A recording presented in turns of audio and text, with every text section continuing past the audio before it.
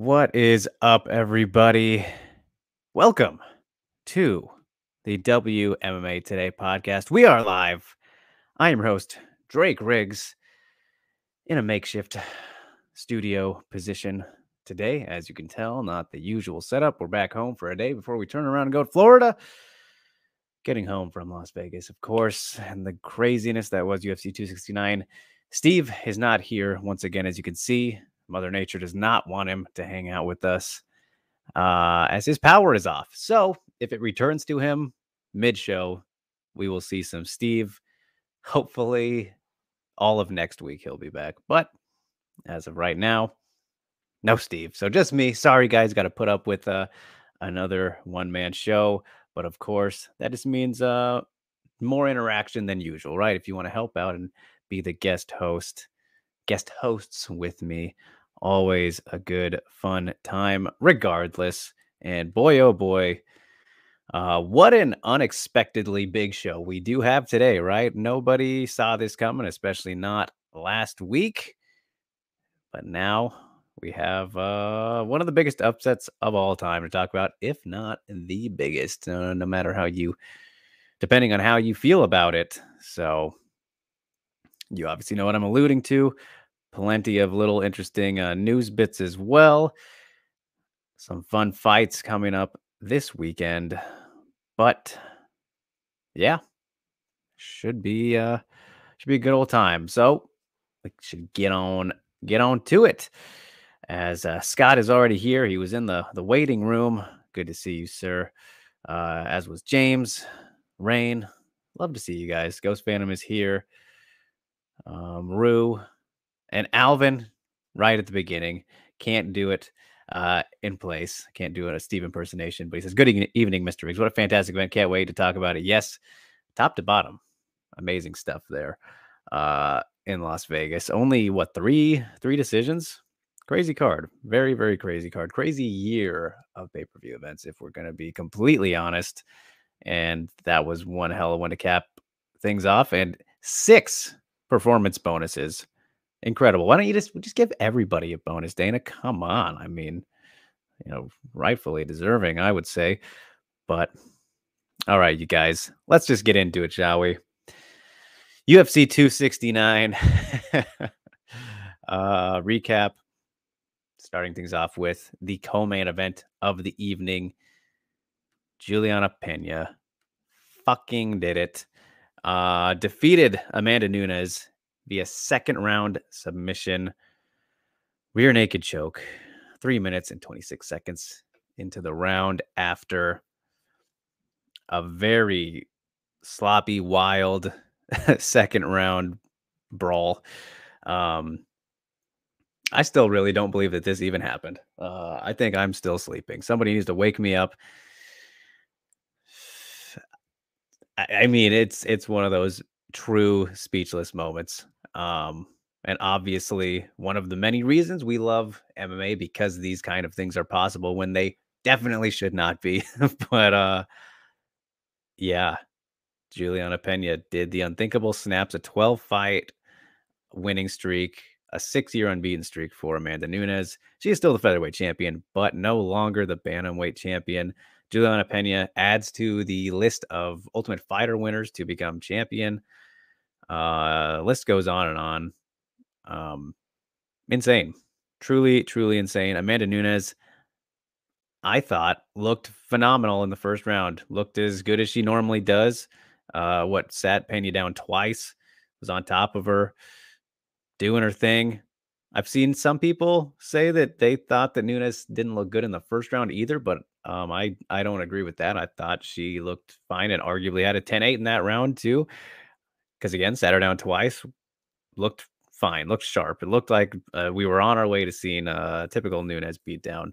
And then in the second round, comes out, and Pena acted like it was pretty much the last round, which ended up working out despite that not being the case, and comes at her. And it was as if right once Pena landed her first good shot on Amanda, that just like changed everything. It changed everything that Nunes it just couldn't change her as like a fighter and a person. Like it was not, she was not the GOAT in that second round. Um, it was very, very interesting, bizarre. Again, that's why we're dreaming, right?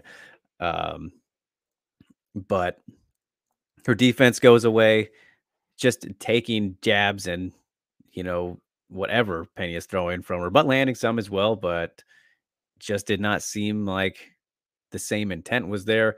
They were both just going back and forth. Again, I said sloppily, no defense really from either of them, but Pena continues to walk forward. Hurts, they hurting each other, but obviously Pena getting the better of it. Crazy to say that, but that's how it went. And then she ends up getting a takedown against the cage and gets on her back. As you can see in this picture, that is the not the beginning of the end, but the end practically. Doesn't even get her hooks in. Not even sure if she got her choke under the chin. Either way, Nunes taps out. Man, man, oh man. It's just still so shocking. I think that in terms of the greatest upsets of all time, I mean, on fight night, I said we very well could have just witnessed it. And of course, everyone's still saying GSP Sarah. I think that is certainly fair to say. And I'm not sure that I would say that this is the number one. I think it's top three though. I think it is a bigger upset than Holm Rousey, especially in hindsight. I mean, it's kind of crazy that that one was as much of an upset as it was. You know, odds wise, we should have expected that. I mean, resume wise, it still should have been a fairly wide gap. But I mean, Holly should not have been as underestimated as she was. If you were looking at fights from a styles perspective, this one, however, I mean, it should the every round should have looked like the first round. It should have, and that's how it started out. But yeah, I think this was a bigger upset than that. GSP and Matt Serra, obviously that one can be argued for days, and it's probably still right up there. I know that on paper the biggest is what the Dobson and Agapova one, but again, as I've said many times, that one, I still think it's ridiculous to have made a fight featuring a hot prospect and someone like Shannon Dobson that wide, you know, because there's still a prospect that's unproven. Yes, it was a huge upset for sure. Dobson should not have really had much business winning that fight, but to say it's the all time, I don't think you can, especially stakes wise. It wasn't there. Um, Kai Asakura defeating Kyoji Horiguchi in the first fight. That one I think does not get enough love. I think when you look at the top three upsets of all time, I think put them in whatever order you want. Maybe Asakura, Horiguchi, that'd be three. Then you can argue Nunez Pena for one alongside GSP and Sarah. But it's so crazy. It's just so crazy. Um, let's see what all you guys think about this because my oh my. I mean, this whole event was like the definition of why MMA is so fucking insane. And why we love it so much. So Yusuf is here as well. Good to see you, sir. I know you dropped something in the mailbag. So no shenanigans, though, you guys. I will tell you it was a good question. Her set of questions. You know how Yusuf does. He says MA is crazy. Certainly is. Jin says it's almost the end of the year. Well, you know that Juliana Pena has wrapped up upset of the year. We don't even need to do that category now. So that one, spoiler alert, she got that one in the bag. You could argue comeback as well because again, she did not look good in the first round. I don't understand the claims that say Nunes didn't look good in that first round. She looked like her normal self in that one, which is why it was so crazy how things turned so quickly. And especially after looking in phenomenal shape this week. Like it looked like the best shape she's ever been in. Crazy. Um, but yeah, I'm very excited for the end of the year awards, you guys. Thanks for mentioning that, Jen. Gonna be good. Jimmy says he bets that Ghost was laughing at this fight. My goodness. Rain says, can't wait to hear Ghost's opinion on the matter and why anything above 115. Well, let's not go there, Rain. That is not nice and not true. Alvin says, "What an incredible performance by both Pena and Nunes. Love watching these ladies compete at the highest level." There you go, your Alvin positivity. And it's funny how many how many of you guys ask for Ghost's opinion, and I totally understand it, but it's like Ghost, they're really gonna pressure you to get on the show one day. So you're gonna have to cave, man, because everyone loves to hear from you, and for good reason. Um, Ghost says funniest thing since Nunes versus Malecki, which was just a while ago. I started laughing when Pena jabbed and dipped at the same rhythm. Too funny. There you have it. Ghost also says that he did enjoy the very best of the very worst, nothing in the middle. There you go. Um, yeah, big burn indeed for that caliber of a title fight, at least from one end. Um, Jin says already off to a good start. Ghost referencing the Tapers Vieira fighting, calling out Yusuf's lack of understanding before we even get to the end, which very excited for that Phantom Punch breakdown. Since I've been so busy this week, I haven't got to watch all of it. I watched like the first 2 minutes, but I love the person that it is featuring this week. So make your guesses again, you guys, for this week's Phantom Punch breakdown. Number 19, almost to 20. How about that? And Ghost says he's not caving. So there you go. Sorry, guys. No Ghost appearance. Maybe voice. Maybe you don't have to show face, just voice. I'm just kidding. I'm not going to pressure you either. Yeah, Rain, good question. He asked, where is Joseph? He's been talking shit about this matchup since a month ago. He likes to talk shit about all the bantamweight fights, doesn't he? I mean, not shit. I think he's Joseph seems like he's very interested in the bantamweight division, which I like to see. But yeah, so Juliana Pena defeats Amanda Nunes. Absolute madness. A lot of I mean, this is a huge shakeup potentially, but it might not be for long because clearly Amanda Nunes, out of anybody, deserves an instant rematch. If you're gonna give out instant rematches, you give one to, one of the greatest fighters of all time. She already said she wants that, is down for that earlier today. Didn't get to speak to her after the event. Probably a little bit upset about it.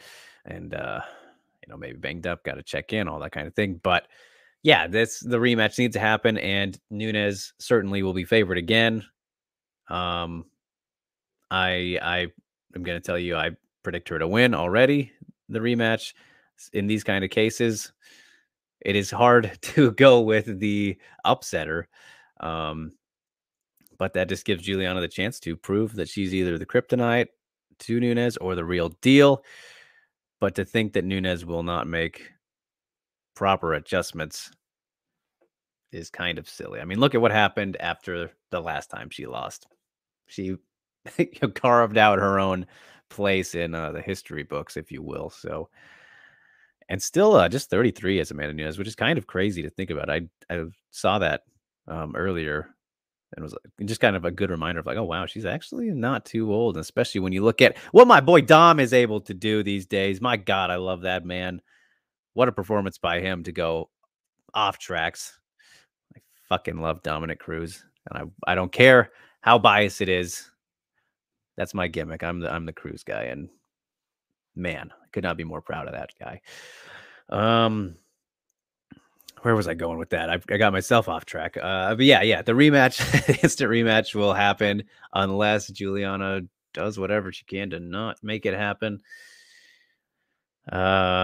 She said she wants to fight Valentina, get that rematch at flyweight. She said she wants to rematch GDR, but I asked Dana what's going on with Durand and me because she was taken out of the rankings. He did not give us an answer, but he said it's kind of a personal issue. So kind of interesting there, and that she can tell us if she wants, but hope she's okay. That was I was kind of surprised that he had an answer for us, because sometimes when you ask about those things, he either like doesn't know or just doesn't answer. But I mean, he gave the best answer he could, obviously, without being disrespectful to her. So hopefully Jermaine Durand and me comes back soon. Obviously, we know how great she is, but kind of marches at the beat of her own drum. So hopefully she's okay. She seems fine on like Instagram and stuff, but apparently has some stuff going on. Don't know if it's negative or positive for her, but that's what Dana said about it. So Pena has these 3 rematches she is interested in, according to her. But yeah, it would be an absolute crime if Nunes does not get her instant rematch. Um, I mean, what more do you need to say? She's if anybody's gonna get it. So Scott says cold blooded. We'll get to her. Don't you worry. Another person. I just said Cruz. Cannot be more impressed with him. Cannot be more impressed with the cold blooded one as well. James making his prediction says Fan of Punch. Is it Hamasaki again? No, it is not. Great guess though. I'd love to see a trilogy for a Hamasaki Fan of Punch breakdown. Maybe someday. Can always assess her as much as we can. 2 of the best Fan of Punch breakdowns we've seen, of course, and they were in succession. But no, it is not Hamasaki. I shouldn't say no. I shouldn't say no. I should let you guys continue to guess. But a good guess. So sorry, that is your one hint. It's not Hamasaki, but a good guess, James. The goat, another goat, right there. Scott says, so now we will probably see a trilogy. Oh man, that's a great point, actually. I didn't even think about that. I guess it would be very smart of the UFC to do that. Say Nunes comes back, wins again, as I expect her to, in the Pena rematch. Then a trilogy's right there. That completely slipped my mind. I was just like, okay, the 2 would be enough. I mean, they could just skip on from her. I mean, depending on like how close the fight is, why would Pena deserve a rematch? You know, unless it's like a very close fight. And I mean, you could still sell it either way if you're the UFC, but like in terms of merit, which we know is not as big of a deal to them, I don't think that would make sense. Let's say Nunes goes out there and just destroys her. No, why would you do a trilogy? But possible either way. So that's a good thing. Good thing you mentioned that, Scott. I didn't even think about that. And that would kind of suck for some people. There's like a hairball on the ground. It's getting on my foot. Yep, that is exactly what that is. That's fun. Sorry, that was very distracting. So Jimmy says Drake and Rain, I had to block Joseph the other week because of his claims of Whaley being controlled by the Chinese government. Disgusting troll. All right. So I missed that. I completely missed that. Glad you caught it though, Jimmy. All right. Rain says, I almost forgot to ask Drake. Ghost, who are your favorite fighters from the card, and why does Ghost love Kai Kara-France? Kai Kara-France, I mean, why wouldn't you love him? Very exciting fighter, very technical, has knockout power. He's a very fun guy to watch, and he's really coming into his own, obviously. Yes, Cody maybe at this stage might not be the best win. I mean, name value it is, but in terms of like where he stands, I mean, the guy's obviously been on a rough patch, and crazy to think that he has only won 1 fight since 2016. So O'Malley got it wrong. He said 2017, the Dominic fight was in 2016. That was the very end of 2016. But yeah. Yeah, my favorite fighters from the card. I already said Dominic's my boy. He's my all-time number 1. Him and Chael are my top 2 favorites all of all time. At least in terms of the men. And I'm big fan of Aaron Blanchfield as well. Who else did we have fighting? I mean, a lot of good guys. I've already forgotten. That's how crazy things have been. But how can you not like Oliveira and Poirier? I wouldn't say they're favorites necessarily, but love watching them. Yeah, Tuivasa is fun. I mean, just as a human, that guy's just a living. He's a party personified. Is Tai Tuivasa, and kind of a funny story that happened, interaction that I and a group of people kind of had with him after the fight, that maybe I'll share, but I don't know. I don't know if I should. It's not bad or anything, but there's your tease. And Scott says, and the not so subtle dig at Keith Peterson was the best. So funny thing about that, Scott, that is how I interpreted it as well. And everybody, of course, should interpret that. But Dominic kind of clarifying that no, he wasn't taking a dig at Keith Peterson. He just was giving props to Mark Goddard, which, I think I like his line of thinking there, that where it's not that's not we instantly jump to the negative, right? But he's just being positive about a good referee. It doesn't mean, that he's saying talking shit about Keith Peterson, because he never even mentioned him. He really didn't. Of course, we can put two and two together, but we just jump to the negativity rather than the positive, which Dominic, alluding to, that's the problem with media sometimes, and just general thoughts, I guess, in MMA, because yeah, if you take that at a surface level, let's say you don't follow MMA or Dominic Cruz, and you hear him say that, that's literally just a compliment. That's how it should be taken then. So, of course, I'm going to be on his side, but I think it's a great point. I would agree with that either way. Um, you know, it's he didn't mention Keith Peterson at all, so that's just us being negative jerks to Keith, really. Um, yeah. All right. Rain making the prediction that Phantom Punch is probably Whaley. Ghost loves Whaley. So that would be a third one for her too, right? Because we had the second episode was not not the elbows, was it? I feel like we've had two Whaley ones. See, I'm just forgetting everything these days. But yeah, another solid guess, Rain. I will leave it at that. I won't tell you if you're right or wrong, but I mean that's always a solid guess, obviously, because Whaley is Whaley. But yeah, I don't know if that would be the third one. I don't remember. Stamina's here. Great to see you. Jimmy says Sari Oshima striking this time. I like that guess. I like that guess a lot as well. These are all great guesses, you guys.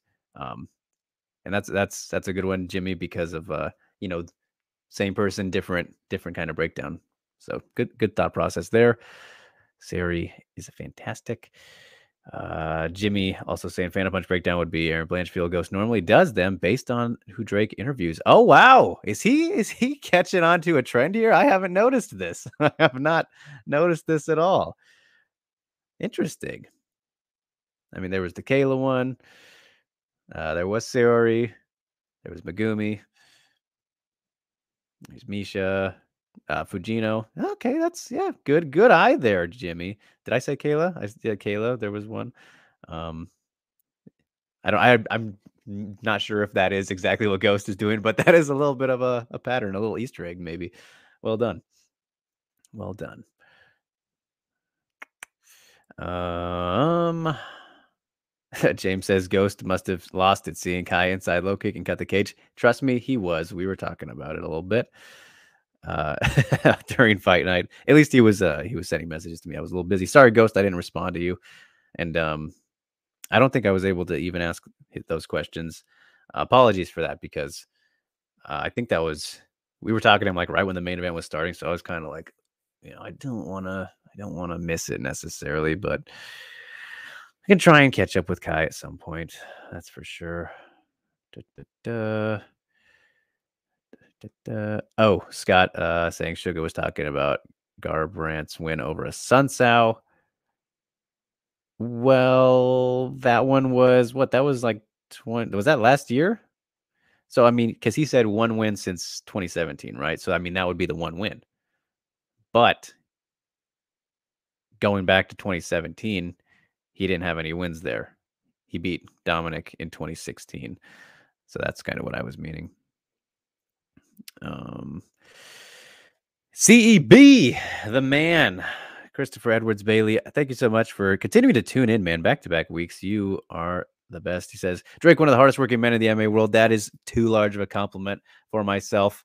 I appreciate it greatly.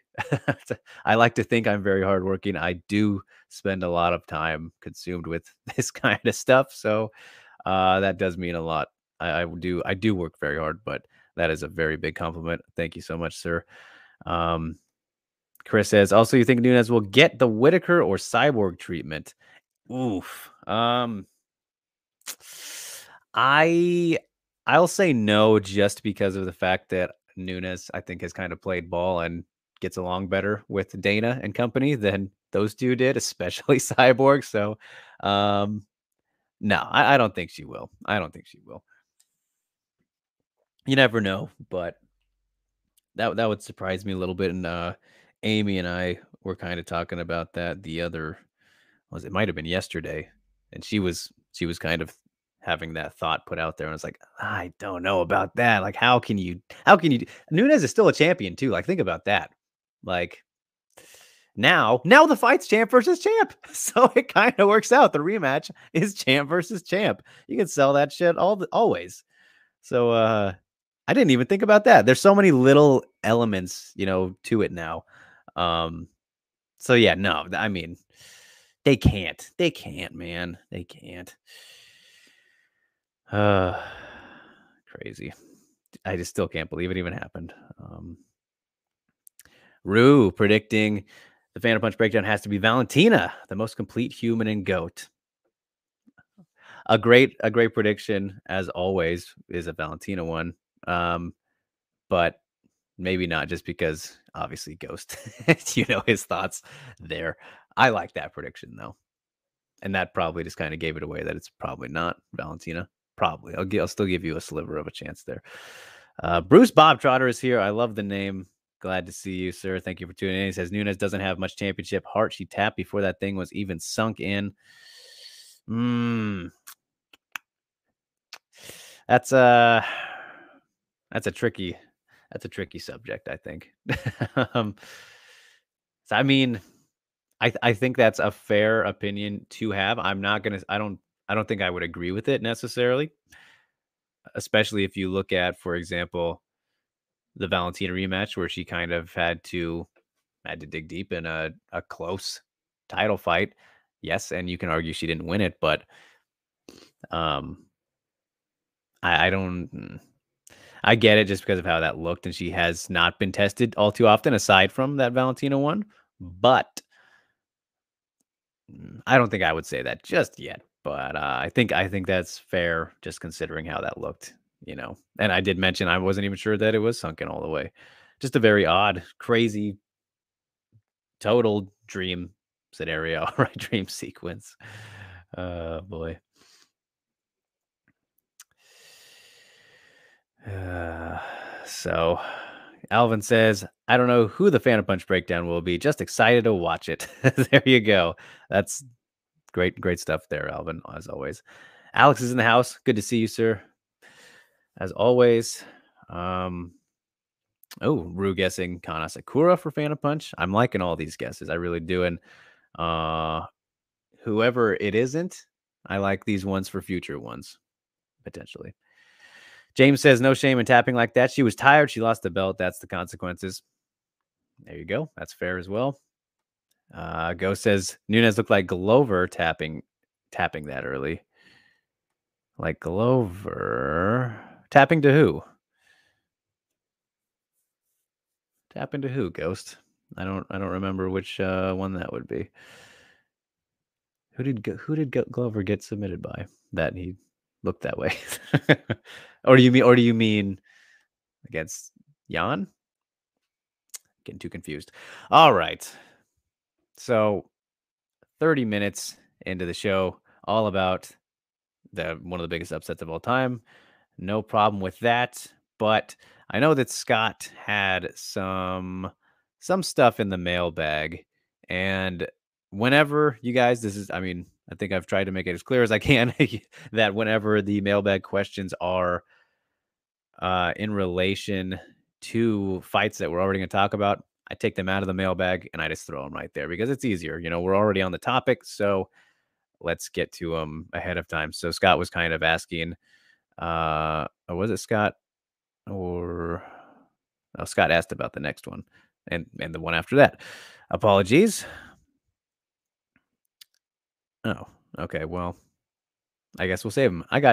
Man, I'm sorry, guys. I am in between traveling home and then back again. So I guess we'll wait till the mailbag for that stuff because I think it's fine to stay in there. So that's what you get when I'm one man showing sometimes. Okay, so Ghost meant tapping Jan. Yeah. Okay, yeah, that's a lot more of a solid comparison. But anyway, with that in mind, Jimmy says the mailbag always stale nowadays. What happened to all the creative stuff we had before? I know, I know. It was very it was crazy times a couple weeks back, but we must have scared off Yusuf with the shenanigans. So that's on us. That's on us. But either way, congratulations to Juliana Pena. Pulled off some crazy shit. I still am speechless, even though we just talked about it for a good amount of time. So, with that in mind, let's already get to. That doesn't make sense.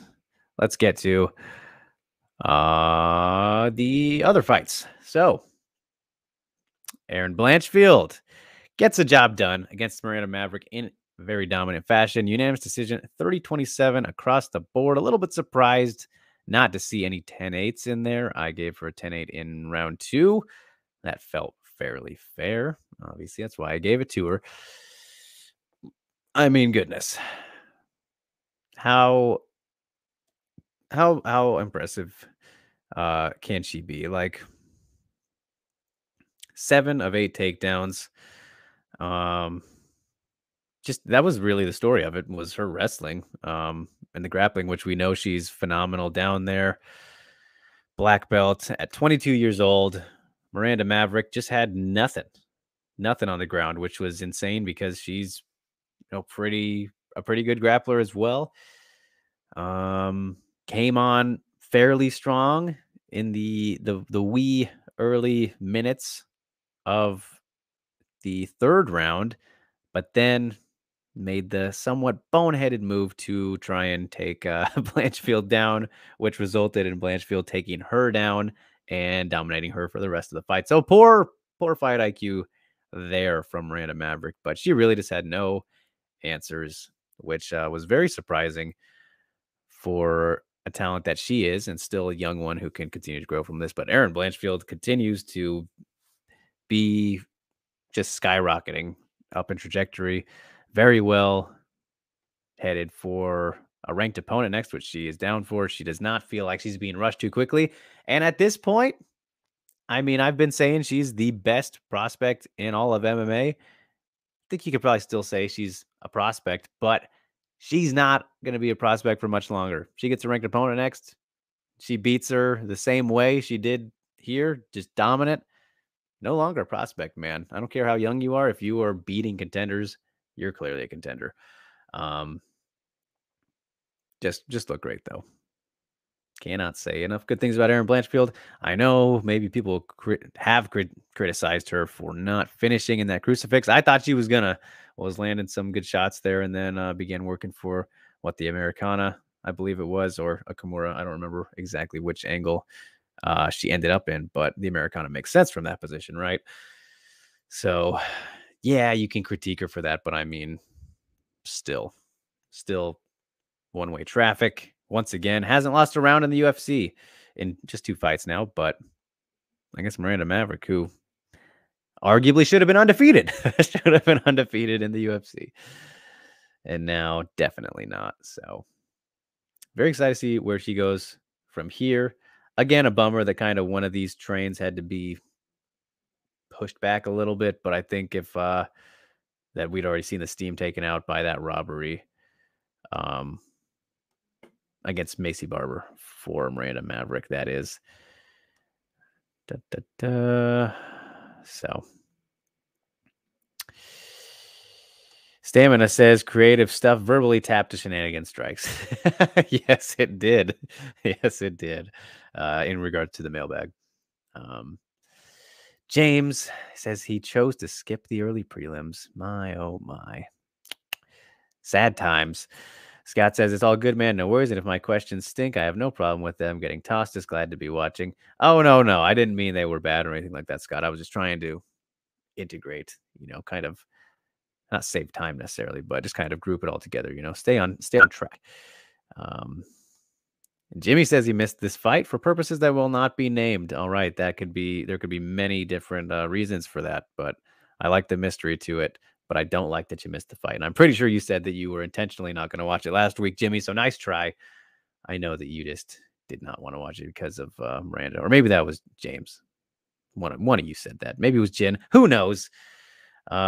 Jin says he checked out Ghost Twitter and just roasting the chess community. No end. Yes, he's all about that these days. Stamina says Aaron looked solid in there. Me likey. Yeah, man. Only up. All the way up. She's going places. Just gonna be curious to see who exactly the UFC wants to put her against next. And yes, if people are getting into into the chess talk again, and Jin instantly triggers him with the Magnus talk. Who I don't even know who that is. I just know that he's a chess guy. After following Ghost, I know that there's a really good chess player named Magnus, or maybe he's not good. I'm not going to get into that. Let's not talk about chess, please. We are on an MMA podcast. You guys, who do we want to see Aaron Blanchfield fight next?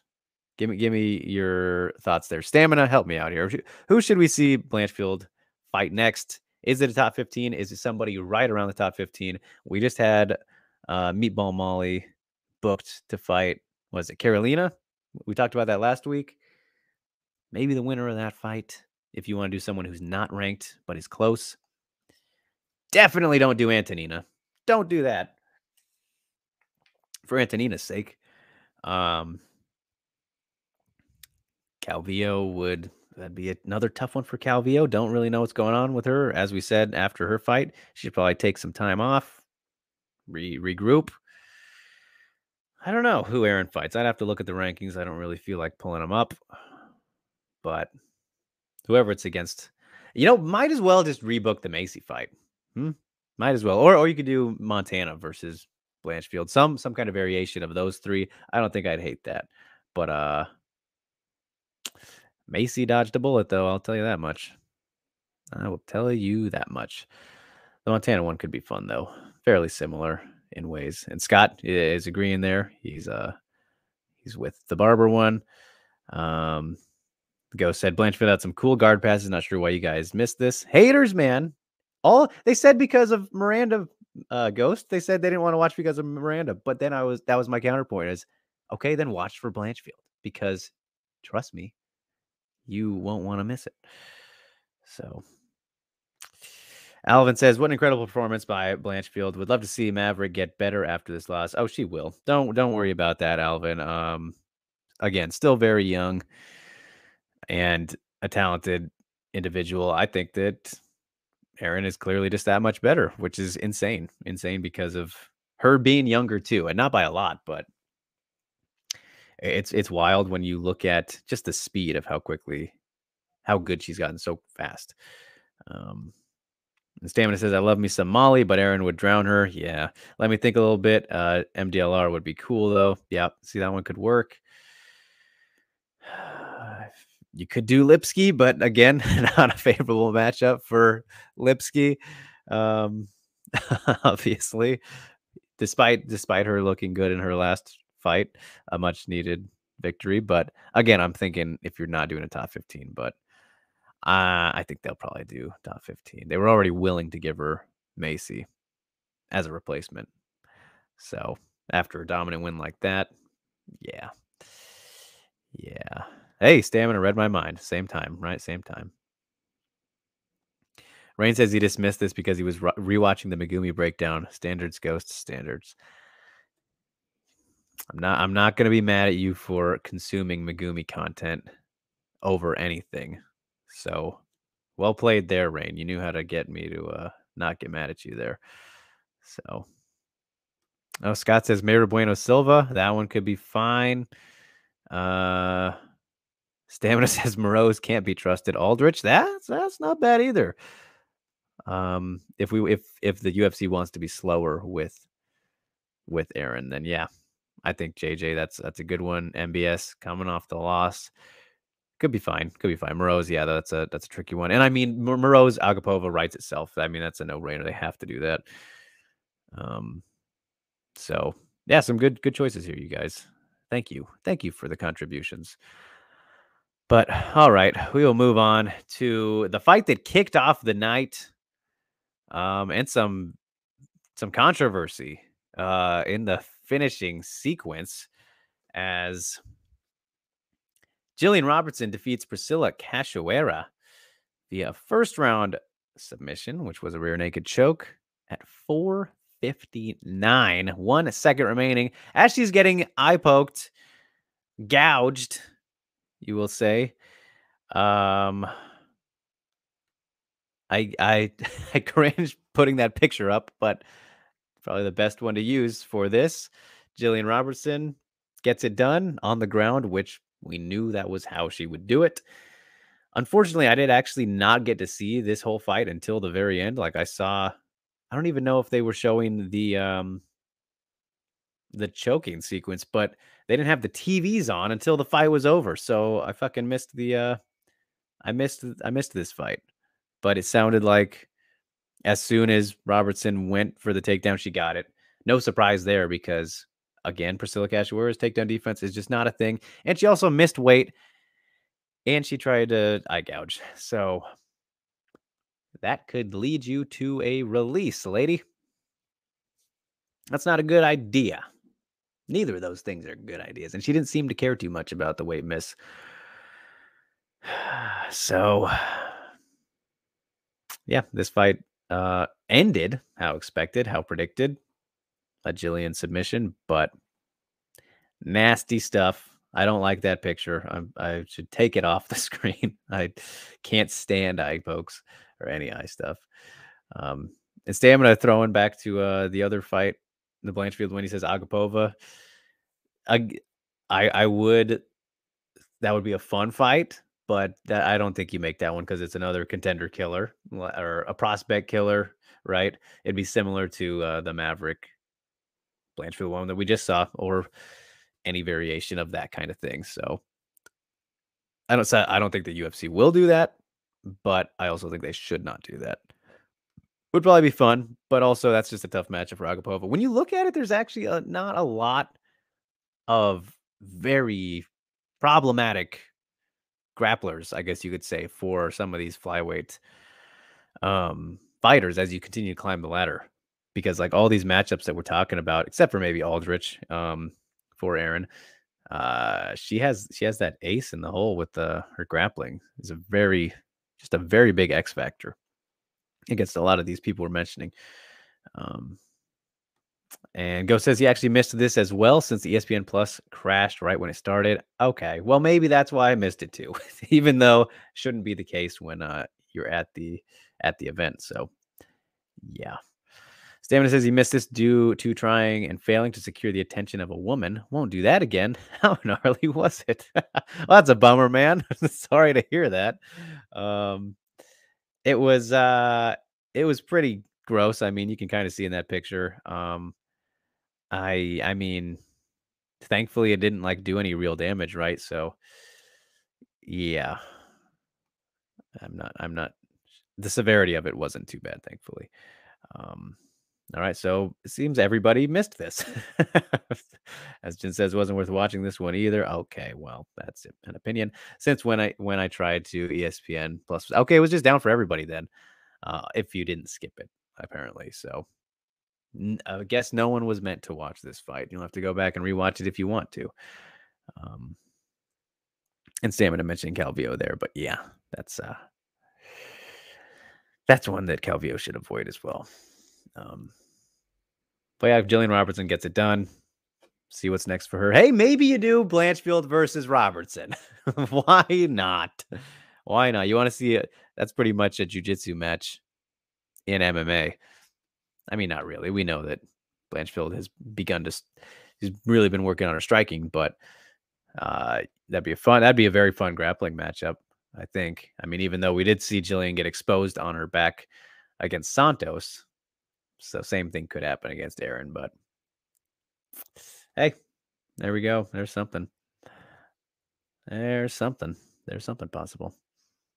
If you want to do same night of the fight, same fights on the same night, winners, little mini tournament. There you go. Um,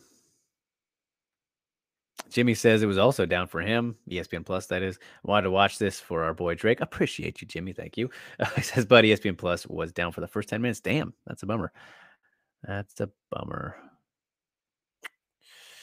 Oh boy, let's not talk about that website. Not a fan of them. So, all right, you guys, that was UFC 269. Crazy, crazy event, top to bottom. And all the aftermath that it has provided us with, where we can go from here, only the MMA gods know. But what also happened this weekend was Deep Jewels 35, which had a couple surprises. And this is an event which I have yet to get to see because, again, was very busy with all the stuff in Vegas. But definitely going to be worth checking out once it is up on YouTube. As Aya Murakami, as you can see in the picture there, continues to just be on an absolute roll, gets her third first round armbar in a row against Mizuki Furuse, who is dropping down from atom weight to micro weight, 97 pounds. Yeah, I mean, Murakami, I knew she had this kind of potential in her, and she's really showing up and showing out. And bummer that we didn't get to see her continue onward in the atom weight tournament. But now, you guys, here's some fun for you.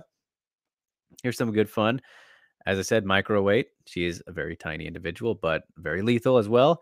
It sounds like this could be the next fight for Sari Oshima. She has to defend that title. You know, Sari's a double champ. Obviously, her last time in Deep was when she won the atomweight title in that tournament that I just alluded to right there. But now, Mr. Seki, who is the promoter, he said after the fight that, yeah, she's probably going to be the next title challenger for Sari at microweight. So that's a really fun matchup. I really like that one. And it was one we could have seen at atomweight as well, and we could still see it there at someday. These are both, you know, two phenomenal fighters that should be around for a good while. But yeah, very fun grappling fight there. If that happens, and if Sari is next going to be defending, which as of right now, I think it probably looks like it, and we'll get to some of the news later. But so yeah, Aya gets it done. Also of note, our girl Eru Takabayashi, another setback, continues to stay active, rack up all this experience, whether it's in losses or wins. But unfortunately, Eru gets submitted in the first round by Mori Suda, who, you want to talk about all these youngsters coming up, battle of teenagers here. Eru is 18 now, but Mori Suda is 17 years old. And I got the little bit of the recap here from our boy Charlie at Sogu Kaku. Shout out to him. He's the man. Has always has the coverage here if you want to see the results and all that. But this is how the fight went. He says that as soon as the bell rang, Mori ran at Eru, ate a knee, and got the match to the ground. Then she chained together a guillotine choke attempt, which led to a heel hook attempt, which led to a front choke attempt, and finally an armbar that forced the striker to tap out. Very curious to see this one. It ended, how quickly into the first round here? Suda submitted her 441, so okay, almost made it out of there, but all those submission attempts is very interesting to hear about. But yeah, Takabayashi obviously has to work on that grappling. Obviously, that's been her biggest kryptonite. Clearly, she's a great striker at her age. Still scary to think about how much better she can be, but doesn't hurt too much. You know, these are learning lessons, especially at this age. Also on the card, though, King Reina, she gets a submission over Taya, armbar, 455 of the first round. Good for her. Kate Lotus gets in the win column, gets back in the win column, defeating Aoi Kuriyama, unanimous decision. Who else here? Hanako Sawa defeated Kano Kagaya, unanimous decision as well. Miki Mitono defeated Hime, unanimous decision. She gets back in the win column after her 2 fights with Sakezawa. So yeah, this was a pretty interesting card. It sounds like some things of note, but obviously the biggest one is Aya Murakami continuing this microweight run here. So Deep Jewels always putting on good shows, man. I wish I got to catch this one live. Um, James says Phantom Punch Breakdown could be, giving his prediction again, Stamp Fairtex is striking. Good guess. We talked about Stamp last week with the grappling. Go back to back like Ayaka when we did her. Oh, and look at Rain. Look at that. He says the Phantom Punch today. He's making the guess of Murakami. There you go. Good one there. And then Brew also saying, oh, Murakami. James saying, no, Eri Takabashi, I blame Ghost for his breakdown. Exposing her to all her opponents. Man, that'll be the day, you guys, wouldn't it? That'll be the day once we hear that some of these, especially these Japanese fighters or something, I guess it wouldn't make sense for them because they, can't read what we're showing in the breakdown, but they can definitely see the arrows and all that. But that'll be the day when we hear that somebody highlights one of the Phantom Punch breakdowns as something that helped them get through a fight. That would be very cool. That's a new goal for all of us, right? We got to get that to happen. Whether it's in one way or the other, right? Like if it helps somebody lose who got highlighted, or if it helps them beat another person that got highlighted. I think that's the only way for that to happen.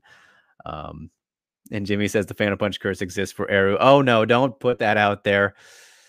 Let's not make that a thing. Because yeah, she hasn't won since that happened, huh? Oh no. Oh no. But Ghost, yeah, with a great point. It says, guys, come on. I told you Era gives her back really easily. It's a habit. It's something she needs to work on. Yes. And again, still very, very young. But she got armbarred, though. So, I mean, we'll have to see exactly how it got there. And as Charlie highlighted, he said there was a couple attempts there, guillotine, heel hook, and what have you. But yeah, of course, still very young. Again, it doesn't hurt too much when you're 18. But impressive work from Suda, who was also a good one to watch at 17. Ridiculous. Teenagers. How about that?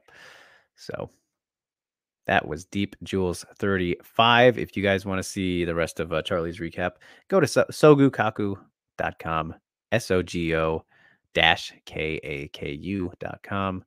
Charlie Jewett. He is I don't know his handle, but he's on Twitter as well. Great follow. Charlie's the best. And he has a Japanese MMA show with Shu Hirata, who's one of the top managers in the game as well. So always good listening to their insights. And Jin says, so Eru not getting a grappling breakdown. Not yet. She's got to work for that one. That's for sure. That's for sure. But all right. With that out of the way, now we can crack on open the mailbag, the mailbox, whatever you want to call it. We've got some mail, got Yusuf in there. We've got Scott in there. And I completely just forgot and abandoned my train of thought that I said earlier about sectioning these things together, because that is not, I forgot to do that for these other fights because, as I said, Scott did have questions regarding the other fights, but we'll do them in the mailbag anyway, or in the end, because like I said, I fucked that up. So we'll start off with this one from Scott. As somebody, he had a bot get on him there, I can see, which is funny. I think I've seen that bot actually going around other places. But Scott asks in the mailbag, where do you guys stand on the Cachoeira eye gouges? What should and what will the UFC do with her? Shout out to the Savage. That was a dope performance. So yeah, I kind of did answer this already anyway, but I think Dana said that he actually did not realize that she did that when we asked him about it at the press conference, but with the missing weight and doing that very well could lead to a release, but she had a 2-5 winning streak snapped, right? So 2-1 in your last 3. On paper, she still should be okay, I would think. But that's if unless Dana looks at the eye gouge and doesn't like that. If he just ignores it and never gets around to it, she's gonna stick around. That's how I feel about that. What should they do though? I mean, you should probably cut her because it was not great. Not great, obviously. And James and Jimmy agree. Yeah, missing weight and then trying to take eyeballs out of your opponent's head. Not a great look. All right. So, Scott's other question here about the other fight, as mentioned, he says, I know Maverick is with a new team, but did you notice the difference in both corners during her fight with Cold Blooded? Blanchfield's coach was calm and positive, while Maverick's coach was, to me, over the top and didn't look like she was receiving advice. Thoughts? So, I didn't quite pay too much attention to this, Scott. Being backstage and all that, a lot of things going on in between rounds, kind of making sure I'm doing whatever I need to be doing just to keep things up and running with the coverage and all that. So I didn't quite pay much to attention to the in between the corner stuff at all, really. So I can't really comment on this, but yeah, I guess I didn't really pay attention to it. So I don't know what to say there, but. hmm. Rue says she has a domestic violence charge, missed weight, and eye gouge. How do you not hate her? Talking about Priscilla Cachoeira. Um, I don't recall this domestic violence charge, so I'm going to say allegedly on that. But I think I remember hearing something about it, but don't want to put out anything false. But that does sound familiar. But we'll say an alleged, just for my sake of being accurate and not putting out things that aren't true. Stamina agrees. Priscilla might get the scissors. She's got a pretty low ceiling. She's not really an asset. That's fair. But she comes to bang. She swangs and bangs, which the UFC always loves. I mean, look at how long Diego Sanchez lasted. Jeremy Stevens is still around. Stamina says, I don't fetishize such things typically, but I get it this time. All right. Yeah. And sorry, Scott, again, for not being able to answer really this second question about the corner work. I mean, I kind of remember going to the third round. I remember kind of Mavericks coaches being, like she needed to step on the gas and get the finish because clearly she was down 2 rounds. So I do remember that, but uh, yeah, didn't work out. In theory, it did. It started off all right for her, and then again made the not so smart decision to try and take Blanchfield down. So that brings us to our boy Yusuf and his questions for the day. Some good ones. And he has an absolutely fantastic profile picture right now. If you guys can see that, it's very tiny, but it's Joe Rogan interviewing Vegeta from Dragon Ball Z. I don't remember what that was after. It's been so long since I watched the that show or any iteration of that show, but hilarious. I love that. So shout out to Yusuf's new profile picture. But he asks, does Aldana's boxing cause Nunes any problems? It always has had it always has been able to. It has always been able to, Yusuf. Um, and I mean, clearly after seeing Pena find success, albeit in such a strange manner, she still did. So of course, after seeing that, you can't disagree or say that Aldana's boxing has any reason to do less against Nunes. But yeah, I think that was always that is still and always has been a very compelling matchup, Aldana versus Nunes on the feet, specifically because of Aldana striking, being able to keep up when she's on point. Um, but the problem was just if Amanda wants to take her down, then she's probably in trouble. So yes, Aldana's boxing always a big problem for everybody, unless she has a broken foot and faces Holly Holm. And then he asks, "Is there now a blueprint to beating Nunes at 135?" I don't know if I'd say that. I really don't think I would say that because again, she looked so great in that first round, and it seemed like just her brain went out the window once she got hit by one good shot. So I don't know if I'd say that's a blueprint. If that's the blueprint is to land on Nunes and don't be afraid of her. Maybe that is it. Maybe that is it. I guess you could say that's kind of what happened in the Katzengano fight. Hang in there and don't go away. I know that was many, many moons ago, but I guess it could be Yusuf. That's a good question, but I'm not ready to say that just yet. Um, and then he says, assuming Pena wins the rematch, what names are in contention for the shot? Also, what happens at 145? All right, we'll start off with the first part of that. Um, well, I mean, everybody pretty much now. GDR has a win over Pena. She's right there already. Holly Holm, of course, they were supposed to fight. She's back on a winning stretch. Aldana, as you mentioned, Ketlin Vieira, all the usual suspects. I mean, GDR and Holm were likely not going to be facing Nunes. Holly always has a chance, unfortunately, but GDR was in limbo with Nunes as bantamweight champ. Now she's good to go, you would think. But yeah, I wouldn't say Aspen Ladd just because she has to get her shit together. But those four, I think easily. Ketlin, Aldana, Holm, and GDR. Those are all the ones right there. And we'll see what happens as other people continue to climb. But those are the immediates. And then what happens at 145? Well, might as well let's just really get rid of it now. I mean, they're not gonna, because again, as we mentioned earlier, thanks to Chris, shout out to Chris Edwards Bailey. Now the rematch is a champ versus champ fight.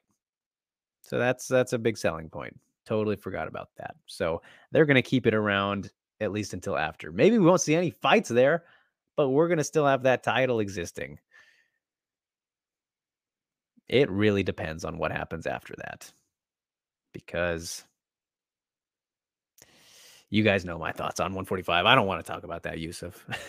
So I don't think it impacts it too much at the immediate stages. But Felicia Spencer's gone now. I mean, really, they should just fucking stop. Just stop, please.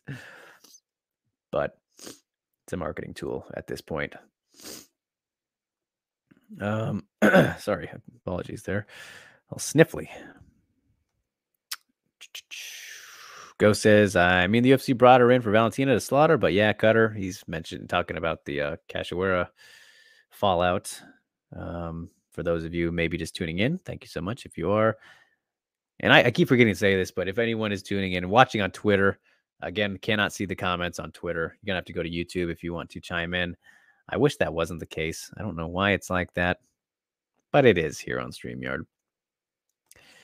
Jimmy says, that pick is after Frieza shot Vegeta in the heart on Namek. There we go. Attaboy, Jimmy, with the deep cut there. Nicely done. Good memory. Scott says, no sweat, but more importantly, did you say it looked like I had a bot attached, like I've been hacked? I'm unaware of. So no, that's just that somebody, a bot responded to you trying to do their bot stuff. So you should be fine. I've never heard of anything like that happening, but yeah, just a spam comment, Scott. Don't worry. Ghost says the future of women's striking is Pena with her Mackenzie Dern right hands that square her up. Oh boy. Yusuf says, can I ask Steve these questions next week? Stephen King. Yes. Yes, of course you can. I have no problem with that. Just maybe send them again so I don't forget. That would be helpful.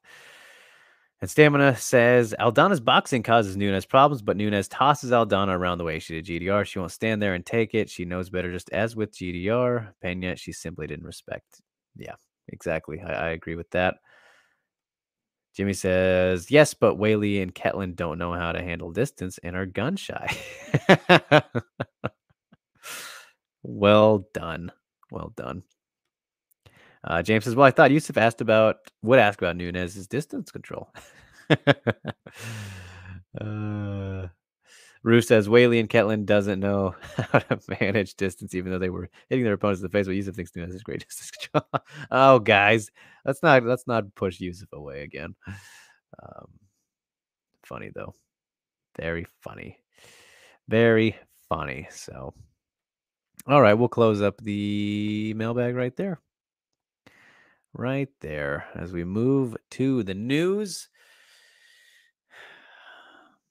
Thank you, as always, for dropping anything in, even if it's not as fun and creative as it maybe once was.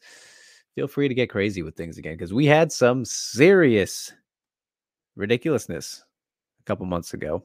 That was months ago now. So Little Scott is here, and he says he still can't believe Penny won. Neither can I. Somebody wake us up.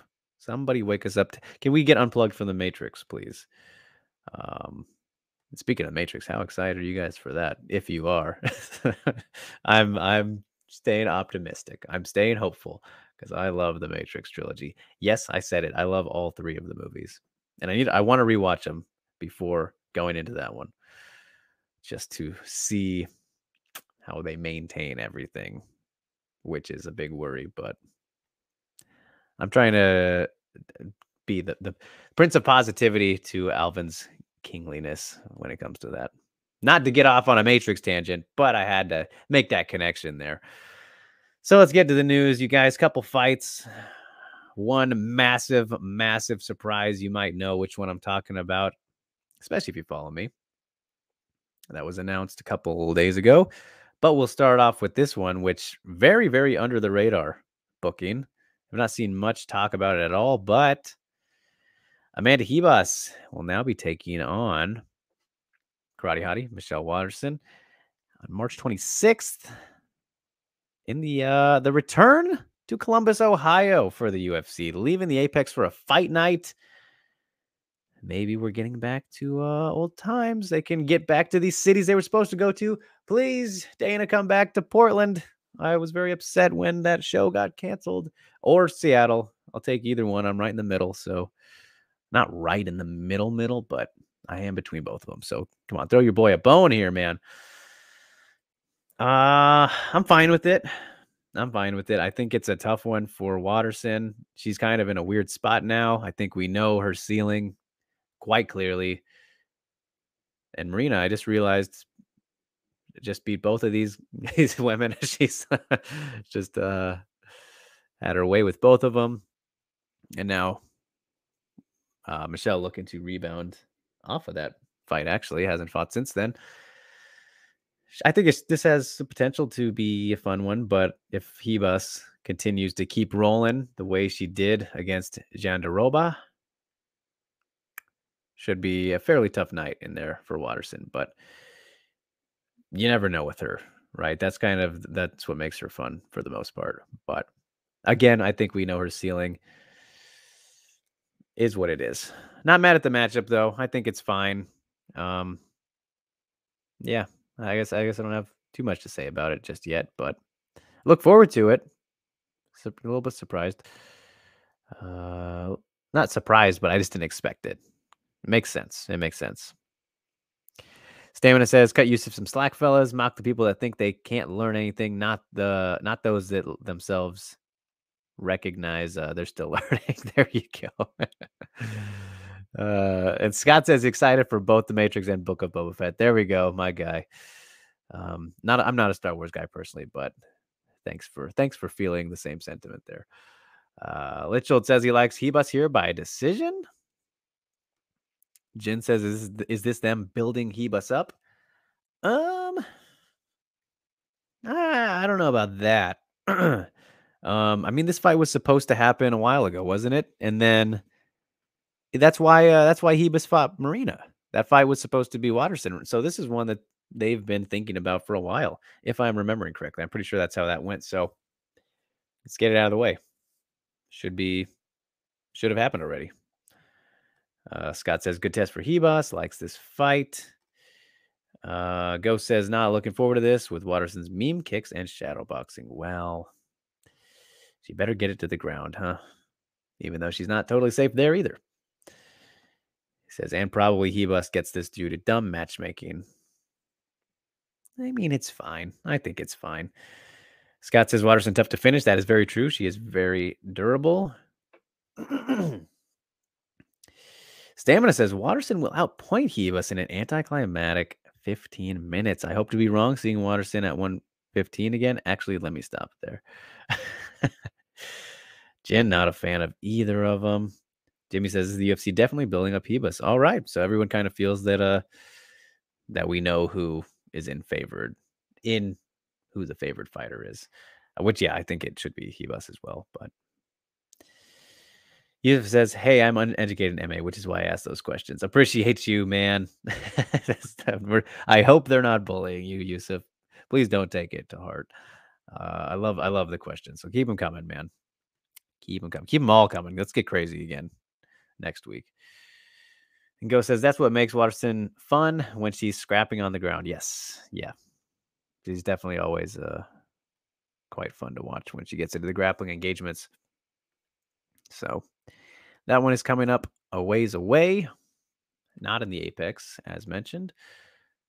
So yeah, as we move on to there's normal news, surprise news, and the weird news of this week. 3 bits, and we'll get to the second one here, which is that Hisei Watanabe, the legend, of course, is set for a Muay Thai fight against a woman named Karen on March 20th. Let's see which promotion this is in. Dragon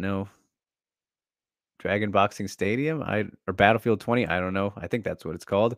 Not sure what weight it's at, but probably atom weight because Hisei Watanabe, legendary atom weight fighter, of course, one of the hardest hitting women of all time. I mean, maybe if you just consider her size, maybe she's the hardest hitting woman of all time because of how she would knock people out at 105 pounds. But yeah, she has a Muay Thai fight booked all the way out in March, which this is just kind of weird and certainly surprising because I know that she's looking to get back in MMA and I think has things planned for her MMA return, but nothing official yet. So for her to go from her return to action after 5 years away, take that kickboxing match that she had, unfortunately lost it. Looked like she was definitely shaking off some ring rust, and then to go into a Muay Thai fight here. She's a wild one. She's a wild one trying to rekindle that fighting spirit at 40 years old now. So good for her. I hope it goes well for her.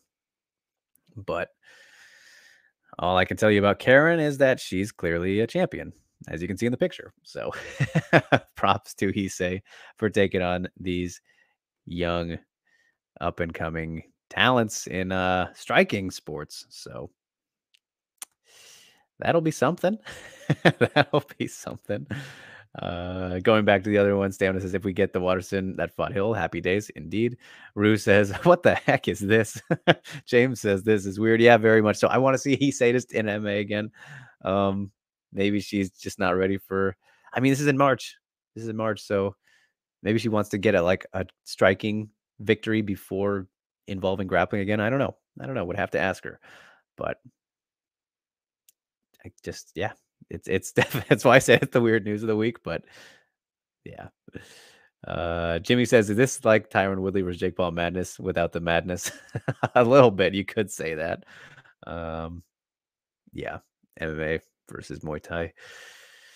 Even though Hisei has fought in kickboxing and whatnot, back in the early days when she was on her first run.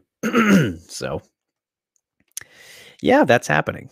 That's happening apparently in Dragon Boxing Stadium, wherever that is. I love the name though. Battlefield 20, 10th anniversary tournament. That whole thing. So, all right, you guys. Now I'm very, very excited and blown away a little bit about the next bit of news that we're getting to here. And I cannot wait to hear what you guys think about it because I haven't seen not too many reactions, because this was announced during the fight week. But holy shit, holy motherfucking shit, you guys. Pardon my French, but Sekizawa, her Ryzen debut at Ryzen 33 this New Year's Eve will be against the fucking GOAT, Ayaka Hamasaki, in her Ryzen debut. Non-title fight, which I think if you're going to go this crazy, why don't you just make it for the title? Come on. Sek is the strawweight champ in Deep Jewels anyway, but holy fuck. This is just mind-blowing to me for many reasons. I love it, I hate it. I don't know. This if you wanna talk about I can't handle all this with Pena winning and then this fight being announced in the same week. This is absolutely absurd in all the best and worst ways possible.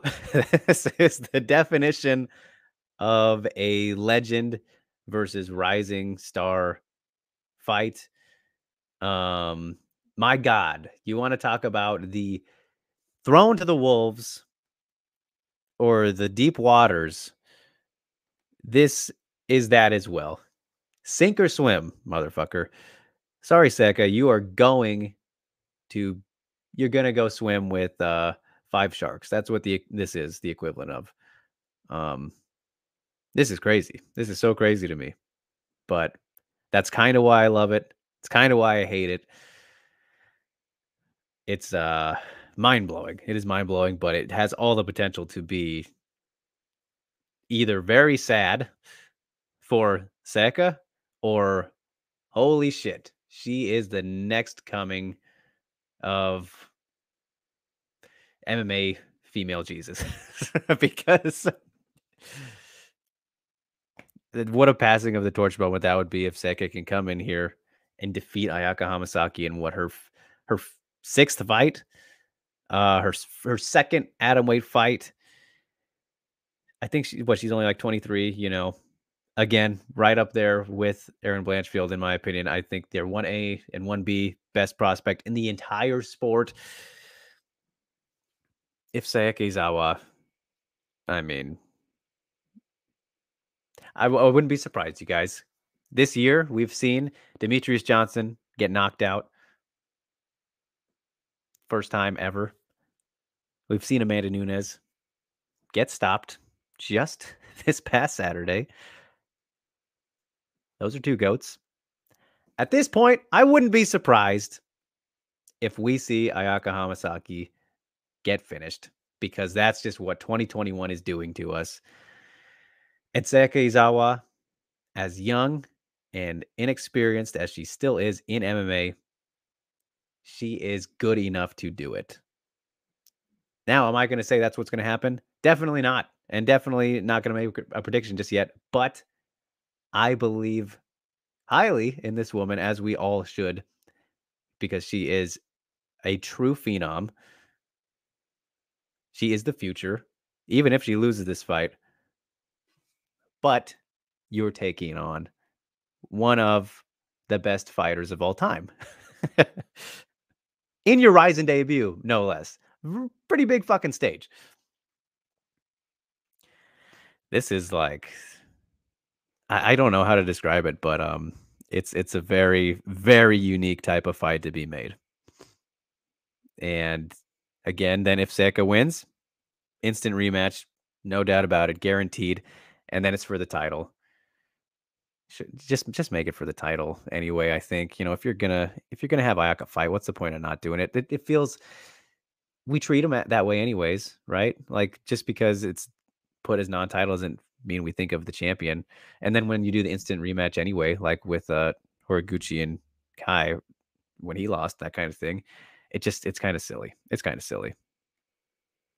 I don't understand the point of the non-title part, but yeah, this is crazy. This is absolutely crazy in all the ways possible. I love it again, but I hate it because of just because it's like if Seka loses, it's not a setback for her because she's still as young as she is, as talented as she is. It really doesn't hurt her whatsoever if she loses here, except for the fact that she'll have lost to the champion.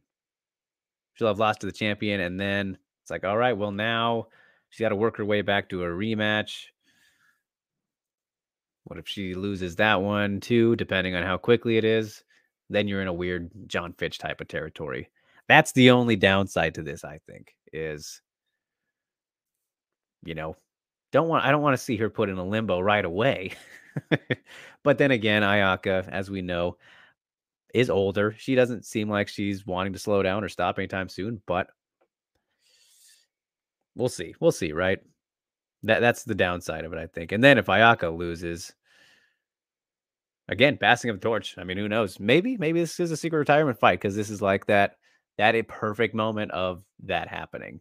But man, I have already thought so much about this. Like, this is one of those fights that where I'm laying down at night and I'm like, how the fuck is this gonna go? I can see so many things happening here. Sayaka is a pretty big atom weight.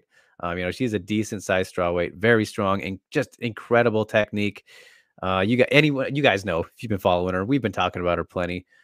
The stuff that she's been able to do and who she's done it to in her career so far and her grappling career. I mean, the way she just effortlessly defeated Tommy Matsu and me. Was it? It wasn't Motono. I mean, she did beat Motono, but oh, who was it? Mika Nagano was. I think that was who the tag team match was. Single handedly beat them both by herself. Just insane. Just insane for the experience differences there. Um, this fight is so fascinating on the ground, right? Because Ayaka should be fine on the feet. Seka is improving on the feet as well, but the real the real bread and butter that's on the ground in this fight. And I promise you that Seka is going to try and take it there. Oh, this does a lot for me. This does a lot for me, you guys. This might be my most anticipated fight all year because of how absurd it is. For all the reasons I just mentioned. Let me see what you guys think. My goodness.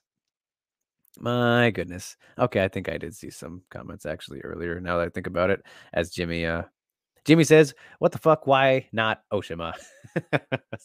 So Oshima versus Ayaka or Seka, Jimmy, because I saw somebody mention to me, "Why not Oshima versus Sayaka?" I think I actually don't know. I don't know whoever said that. It might have been you. I didn't actually get the clarity on who they thought Oshima should fight because clearly Oshima she's number 2 in the world, right? After beating Kana, she's the number 2 atom weight in the world as far as I'm concerned. Um, she earned a title shot right away. She should be fighting Ayaka. That should be the next title defense. But as we talked about earlier, she is a double champ still. Probably going to defend the microweight title instead. Still holding 2 belts.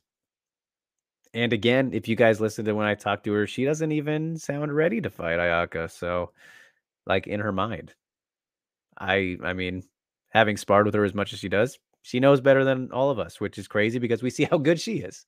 Like we think that she could hang with Ayaka. We know she could. She's that good, but she doesn't. That's how fucking good Ayaka Hamasaki is, you guys. I mean, really, think about that. We all see that. We all want that. Oshima Hamasaki looks incredible to us, but she doesn't think so. That's wild. That's how good Ayaka Hamasaki is. I'm sorry. Like when you really put that into perspective, that's crazy. And I mean, Oshima versus Izawa, that could have, you could do that. And I think that we'll definitely see that at some point. Don't you worry. I know we've talked about that plenty as well. So that might be what you're talking about, Jimmy. But again, she's got 2 belts.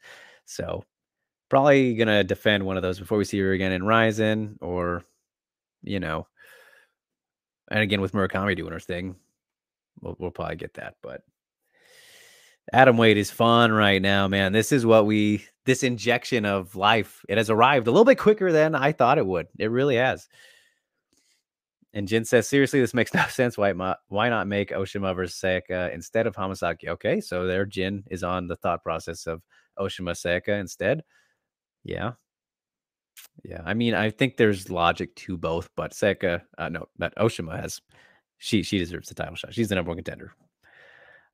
Rue says this makes no sense. He's always going to get blown away on the striking end, whereas where's Oshima at? Again, got 2 belts. James says, why does she fight Oshima? Everyone, yeah, it's fair. Rain says, no chance that Izawa pulls this off, but Pena did, so who knows? That's what I'm saying. I wouldn't be surprised anymore. And if anyone's gonna do it, Oshima, I mean, I'm getting me all mixed up with these great fighters. Izawa has the potential to do it. And I mean, you want to talk about upsets? Where all these great all-time upsets? I mean, when you look at the experience difference, at least in number of fights, and performances, I guess you could say, that would be right up there too. Sekizawa should be a pretty big underdog, despite how great she is as well. She's just we know that it shouldn't be at the level of Ayaka yet, but that's the crazy part about this sport is she might be, you guys. She might show us she is. I'm excited. Even though it's all over the place in terms of how you feel about it. Yeah. Jimmy says, "Is this in the cage, and why isn't she fighting Saori?" No, this will be in the ring. The only cage fights for Ryzen will be at Ryzen Trigger events, but this will be in the ring.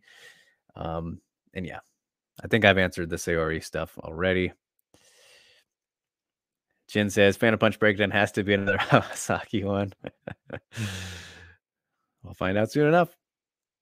Jimmy says 2020 was the worst year. Whaley doesn't have the belt. That also happened. That also happened. If you want to talk about 2021 being crazy. James says UFC 261 and 268 were the only two pay-per-views I bought just for Whaley. Yeah. Rue says Jimmy 2020 is very sad for that exact reason. Alvin says, what an incredible fight to make. Mizuzawa is a talented prospect, and Hamasaki has skills and tricks, which both the best in safe health.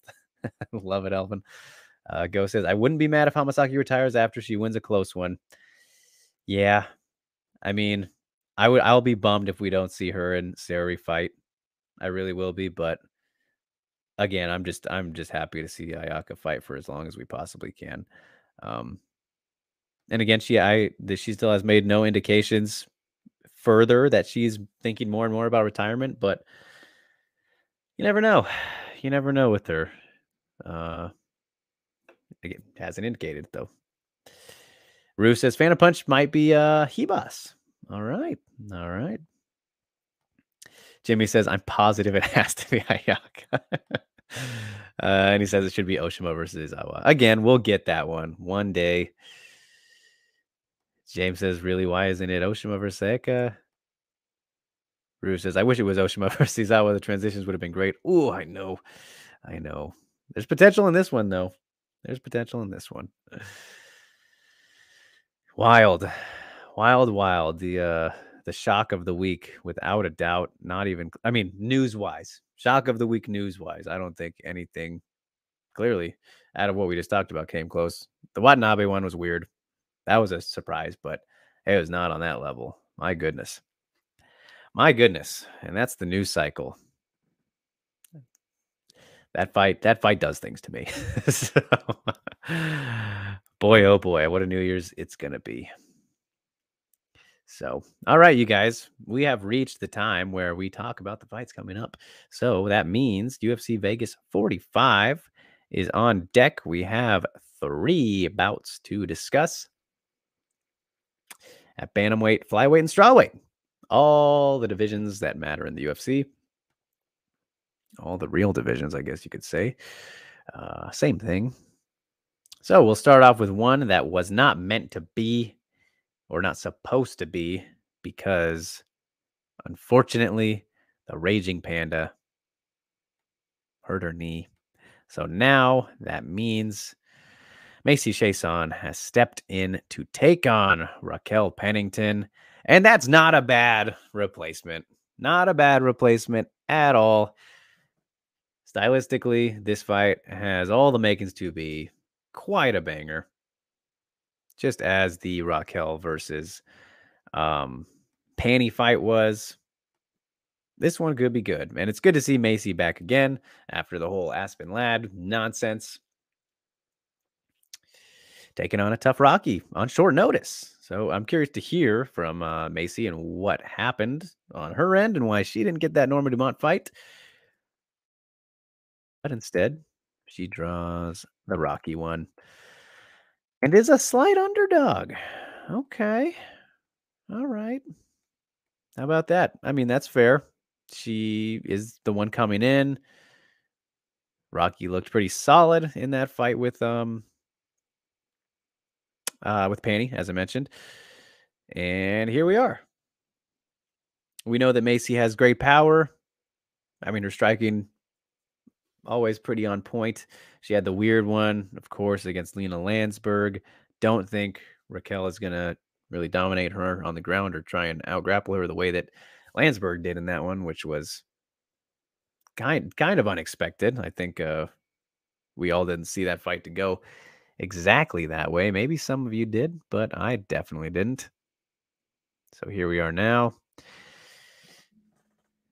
And I mean, Rocky Pennington, incredibly durable as well. So if anyone's gonna survive some of those Macy bombs, it would certainly be her. I feel like it has been so long though since I mean 8 months since the Renault fight, where Macy did show some solid ground improvements, really mixed it up in that fight actually. So I wouldn't be surprised if she maybe tries to take Rocky down at some point. Don't think again that we'll see Rocky try and take it down, but from Macy. She wants to have her best chances to win. She should definitely mix it up and make Raquel think she's going to. And also, guys, it's kind of surprising that this fight is like the third or fourth of the night. I mean, I hate that when it's fucking top ranked fighters. So that drives me a little bit crazy. Is a short notice replacement fight, but if Avila and Pennington was supposed to be here anyway, that's still stupid. So yeah, we'll see. What do we got, you guys? What do we got? Cintro's here. What's up, man? Good to see you. Thank you. Says, sorry I'm late, but it's great to see you again. Great to see you too. Thank you so much, man. Just in time. You haven't missed the Phantom Punch breakdown this week, and I'm very excited to get to it. Plenty of great guesses throughout the show so far. But who will be right? Who will be the right one? Scott says, come on, man. You know, the shock of the week was Herb Dean winning referee of the year at the World MMA Awards, right? Gotta have your thoughts. I'm so happy you brought that up. That's, yeah, yeah. Um, I could just shake my head, man. I was there for that, right? I was at the World MMA Awards. Pretty fun to be there, actually, and they had an open bar, so I got a little bit tossed. Um, Yeah, it was kinda quiet in there when Herb won. It was kinda quiet in there, and of course, I wasn't so drunk that I made a big stink of anything, but I was like, "Oh, come on," audibly sighed. Yeah, I who I this is the problem with Joe Rogan saying the things he does. This was fan voted, and they really voted Herb Dean. But you know what was more surprising than that to me, because most MMA fans can be complete idiots. Most, not all. Love you guys. But what was more surprising out of the awards to me was Morning Combat winning MMA programming of the year. That was stunning to me. Like, obviously, I know some of you guys might not be a big fan of Brian Campbell. I definitely, I will never agree with the things that he said about Kai Asakura and, all that Ryzen stuff. Um, but good for them. Good for them, man, to beat the shows that they beat or the programming. I mean, I think Contender Series was in that fucking category, which it doesn't belong. It's fights. It's fights. I wouldn't it's a promotion, I guess you could say, right? Like a sub promotion within the UFC, whatever, but that shouldn't be in that category. It beat that. More people voted for Morning Combat than Contender Series. I think Embedded was in there. Um some ESPN stuff. I mean, very surprising.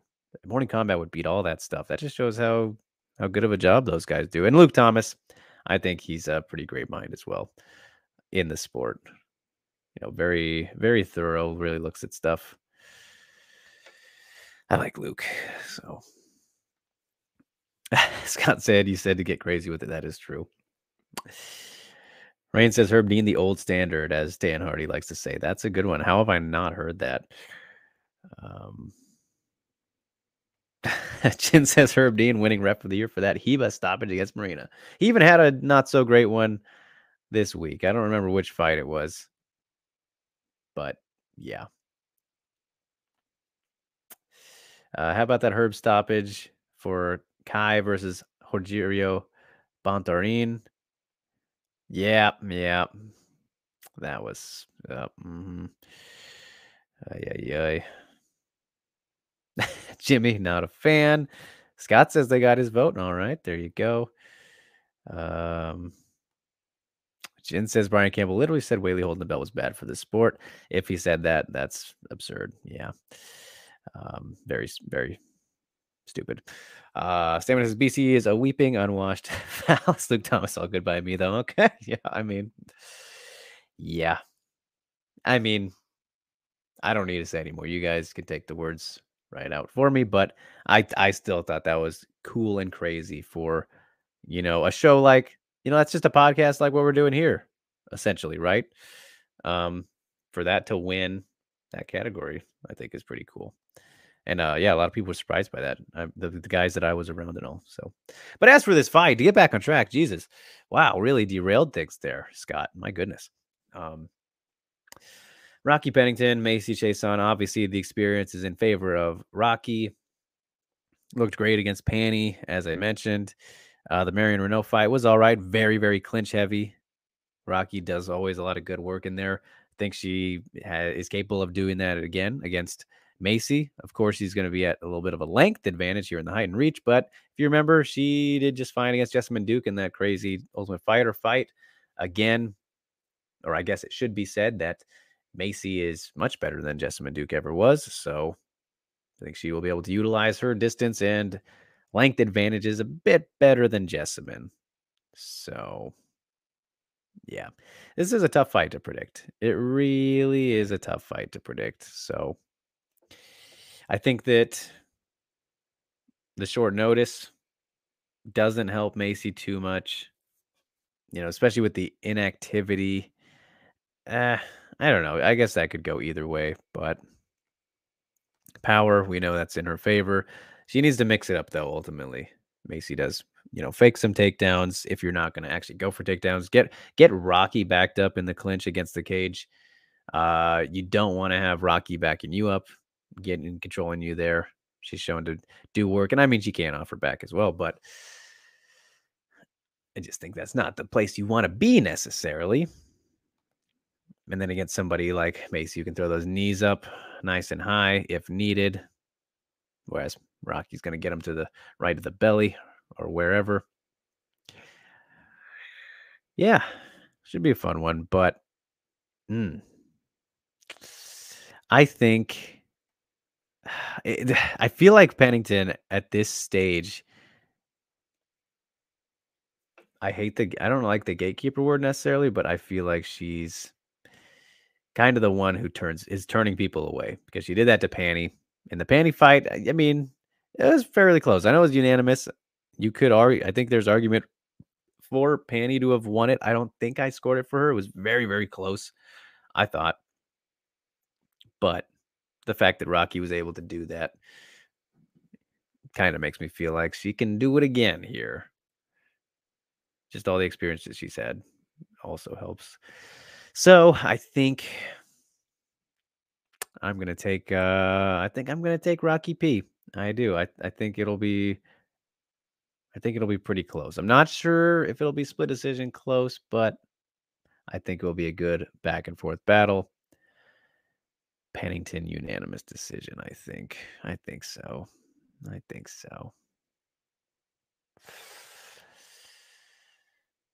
Yep.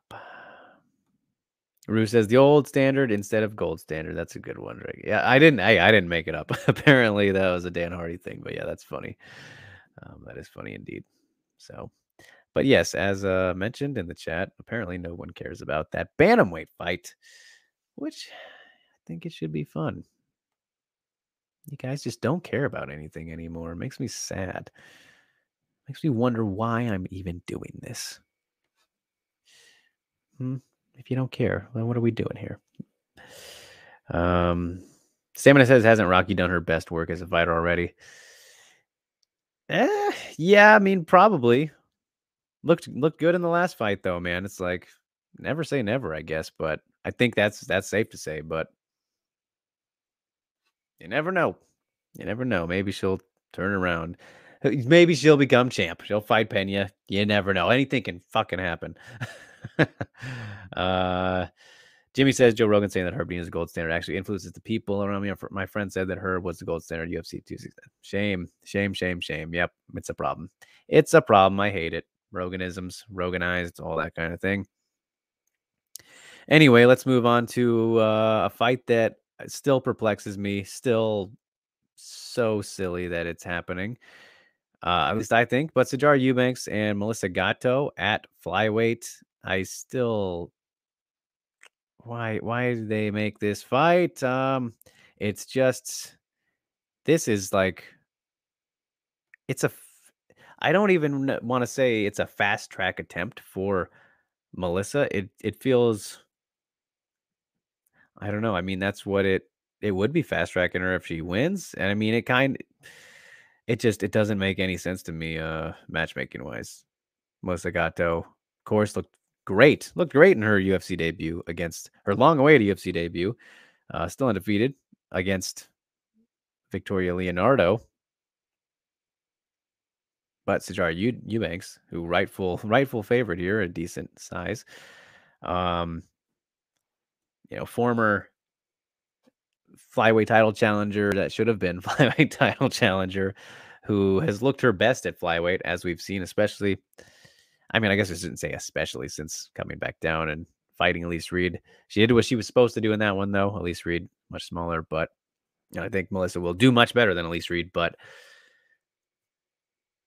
knowing what Sarge is capable of at flyweight, she should be fighting closer to top 15 than a new coming prospect like Melissa Gatto, who has got great talent and potential. I think she can definitely hang around and climb up, but like this is just too soon, I think.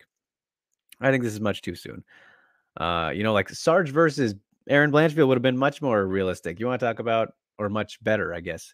One that makes some more sense and possibilities for Blanchfield. Maybe we could see that after Sajara wins this fight because I'm predicting that Sajara is going to win this one. As much as I really love Melissa Gatto, she's very sweet, nice person. Spoke to her after the win, and then great fighter as well, a great prospect. But I think we underestimate and forget about how good Sajara Eubanks is at flyweight, in particular. I think Melissa will do well here, but ultimately probably at least should. I would expect her to get smothered on the ground. Um, even though she is capable there. It's just like Sajara Eubanks, man.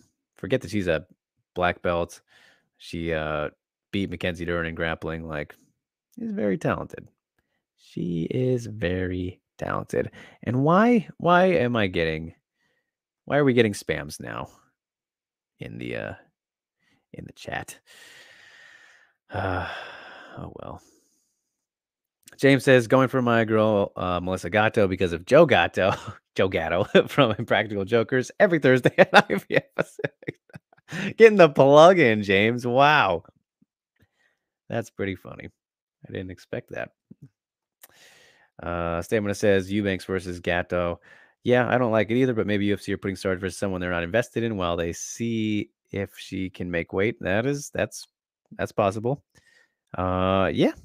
Yeah. I mean, she thankfully and kind of surprisingly didn't have any troubles in the last one. It was a real problem for her in the Ultimate Fighter. And then obviously that's why she ended up leaving, all that kind of thing. So yeah, it's that's a fair point, Stamina. Ghost says it's her second fight in the UFC for Gatto. We saw what happened with Sarge's last opponent that only had 2 fights. Yep.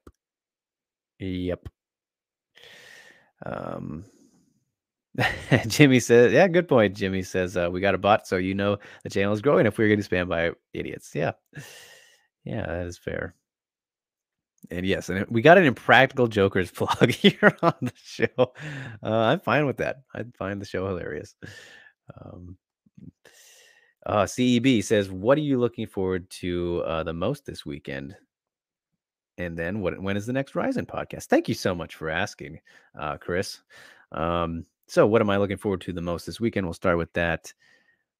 Probably, I mean, out of the women, I would say probably the next fight. I mean, the next fight we're about to talk about, or the one we just talked about. I think that Macy and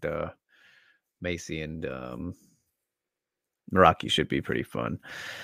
As for overall, though, most excited for, I was looking at this card because it's obviously here on Tapology, and there were kind of some sleepers here for some pretty solid fights. So Ricky, my guy from Pacific Northwest, um, he's taking on a Sunsao, so I'm always excited to see him fight. And then Wonder Boy and Muhammad. I'm really excited for that one. Ooh, Gamron and Fahey like, this card's not too bad. Elkins and Swanson, that's ridiculous. Gerald Mearshart, always a good time. Oh, Barcelos and Victor Henry. I mean, holy shit, you want to talk about another surprise of the week? I did not expect to see Victor Henry in the UFC anytime soon. And then taking on Barcelos. I mean, that is awesome. That's gonna be wicked. This card should be pretty fun. Dontel Mays is still in the UFC, taking on Josh Parisian. Levitt, always an interesting time. Man, that is tough. I think ah, I don't know. That's tough, Chris. Overall, what am I most excited for? It might be. I really like the Thompson one, Muhammad one. I think people are kind of sleeping on Bilal in that one. I don't think Bilal's going to win, but I think he's getting slept on. Um, yeah. So it might be that one for me. I don't really care for the main event at all. Still not sold on Chris Dawkins. I'm sorry, Chris Dawkins fans. If he beats Lewis, then of course I probably, in theory, would have to be on the train at that point. But when is the next Broad Horizon podcast? He is asking as well. Working on getting that into production as soon as possible, actually. So it will definitely be out before the New Year's show, Ryzen 33. Looking to have some good fun guests on there. Maybe some we've already talked about. Who knows? Do you guys want to see Ayaka back on? She'd be the first 3-timer if I get her on this one. I think the last time she was on was episode 8, and she was also on episode 1. But I try to, get as many new people as I can for the show every time.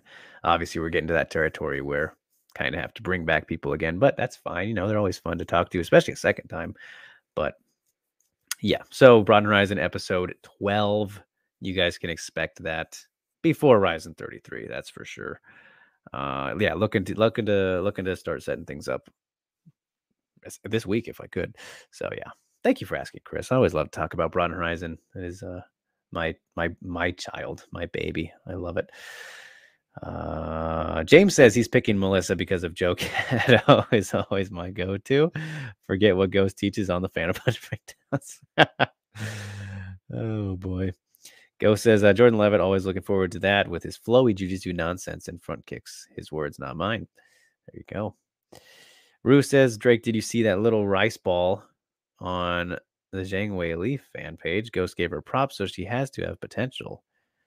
That little rice ball, no. I thought you were saying something offensive there for a second. No, I did not see that. I don't think so. That whole comment just kind of has me perplexed. Sounds very funny. But either way, Melissa Gatto, I really like her as a prospect. I think she'll be around for a good while, but Sadar Eubanks is going to be a setback, I think. And if she's not, then hey, that'd be really big for Melissa Gatto. You will see her fighting a top 15 opponent after that. I'm sure of it. You could do Gatto you could do either of these winners versus Blanchfield as well. Don't know if I like that too much if it is Gatto, because again, the the younger prospect type fighters killing each other off. But I can't make that prediction. Can Gatto get a win here? Yes. But I think she'll need to keep it on the feet. Sarge generally going to impose her will whenever she can. And if she looks as good as she did against Elise Reed, yes, I know it was Elise Reed, carries that over. She should do what she does best. So I'm going to say Sajara by third round TKO. I believe she'll carry over the momentum, and she'll ground and pound out the poor impractical joker of the UFC. That's what we're gonna call Melissa now. Rue says the little kid who is very good at boxing. She double jabs the body and hooks off the jab. Ooh, that sounds nice. I'll have to look. No, I must have missed that with all the chaos this week.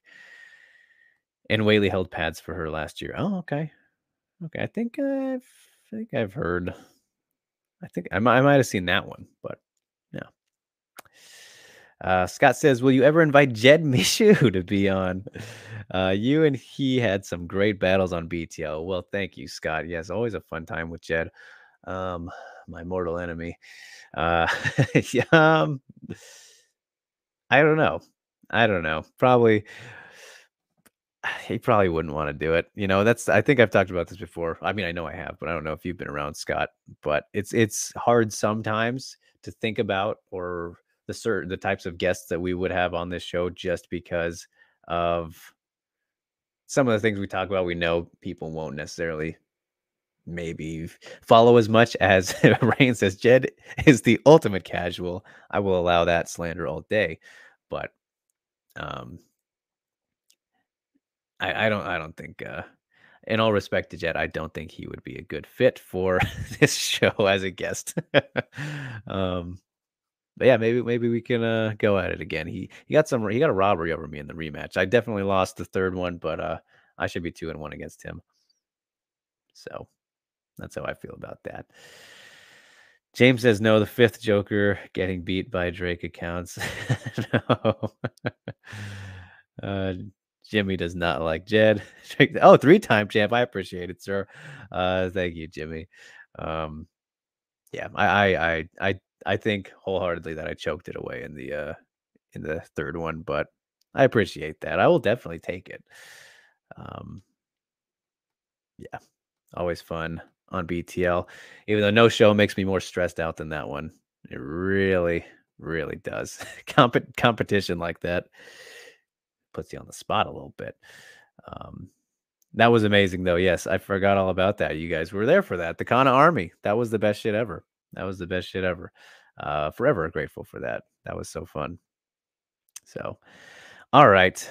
Now we'll move on to the last fight of the card before we get to the Phantom Punch breakdown. Keep the guesses coming, you guys. We're almost there. We got one more to talk about, and I know that you guys are very excited to talk about this one as well.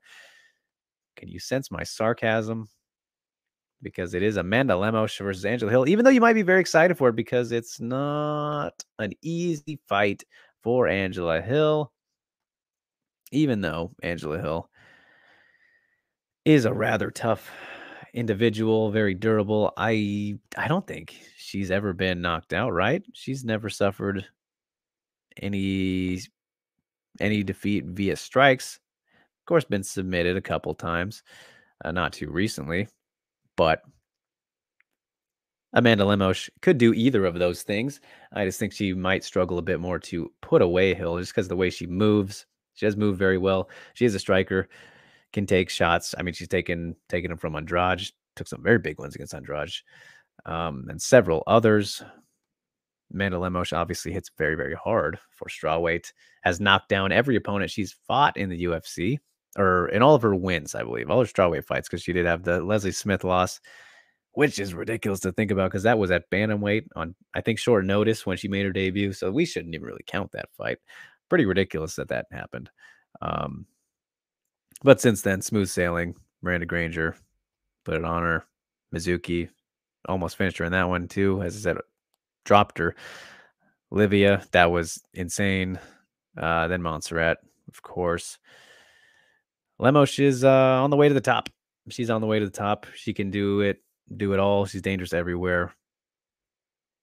Angie, we've seen even in performances where she does good and gets wins, like against Loma, well, recently here, and Ashley Yoder, no, whether you feel she won the Watterson one or the Gadelia one, I don't think she beat Watterson. I know a lot of people do. And then the Claudia one, I might have thought she won that one, but either way, just she still is able to get taken down by the Ashley Yoders of the division. Lemos definitely capable of doing that. A very solid jiu-jitsu and ground game as well. And I mean, she's a bigger favorite than Sajara is. That's kind of surprising to me. I thought Wow, I wouldn't have expected that. I would have thought that Sarge would have been the biggest favorite. So yeah, Angie. I mean, we knew she had an uphill battle, but the odds makers agree. That's a bit of a shock for me. Bit of a shock. I did not expect that, but fair. She's looking phenomenal right now. Putting it all together, mixes it up. Whereas Hill just kind of needs to stick and move. I think utilize the footwork and the great movement that she does have. Pretty much just try and have a vintage Angela Hill performance, and but that means avoiding, getting too close and into firefights with Lemos, which I just don't think is going to be possible for the full fight. So whether it's up against the cage, getting clinched up and beat up there, or just taking the harder, more impactful shots, which is bound to happen, I believe, because Lemos she's just a harder hitter. That's proven at this point. But then very capable on the ground, as mentioned. So kind of a tough one, obviously, for Angela Hill. And in the end, I'm going to take Lemos as the majority here, most likely is, and as the odds makers agree. But how she gets it done is the question. I think it will be a submission, and I'm going to say it's coming in the second round. I think she is really feeling it right now. Obviously, has some fantastic momentum. So, new one to watch at strawweight. As Rue says, rip Angela Hill. Jimmy is very excited to see Lemos do what she does. We'll put it that way. Stamina says, War Lemos, Amanda better smash. Dag nammit.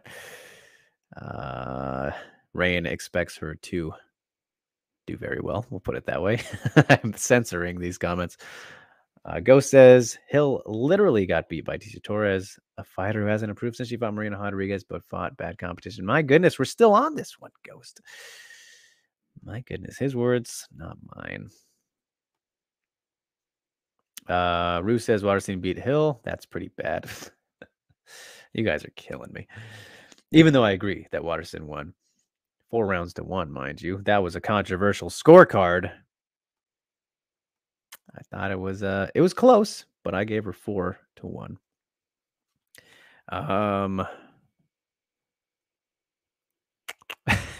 God. The boys just are not a fan. So, all right. We'll leave it there. I don't have too much more to add. So,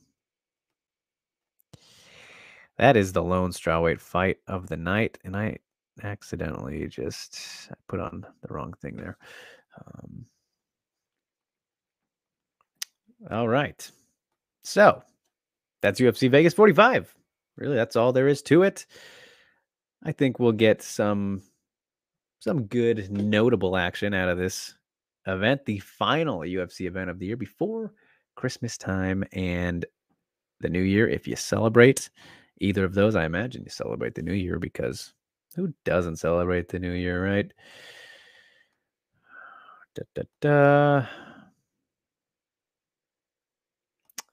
Ghost says, Drake, I could do a Phantom Punch on Tisha, but with all her shortcomings, don't push me there. Was that wordplay? Was that wordplay, sir? Shortcomings, I see what you did there. Maybe that was me catching on, but all right, he mentioned it. Phantom Punch. Breakdown. Time. You guys made your guesses. Plenty of guesses. Plenty of good guesses, too. But you actually all were wrong. You guessed everybody around the person that it is. Everybody around, but not the person themselves. We talked about this person in depth. It is Sayaka Izawa week, bitches. Oh, I'm so happy. I'm so happy Ghost got around to this one. I knew it was coming. Just didn't know when. Great timing this man has. I can't believe there were no guesses for Sayaka. If there was and I missed it, I apologize. Let me give you credit, but I did not see any Sayaka Izawa guesses in the comments. So without further ado, let's talk about the best prospect in MMA right now. The strawweight champ of Deep Jewels. And her Absolutely brilliant grappling. All right, let's full screen it. Bum bum. Here we go. Strap yourselves in. You ready, Centro? You got your popcorn? Sekaizawa Grappling Masterclass. We are big fans of fighters that kick the inside leg. Not as cool as a step up inside low kick, but rear low kicks from open stance are just as painful and off balancing for the opponent. Not the best execution of an open side body kick, but effective, which is what matters in the end. Lack of pivot prevents Izawa from turning over her hips and also puts her knee at risk since her knee is twisting while her foot is planted.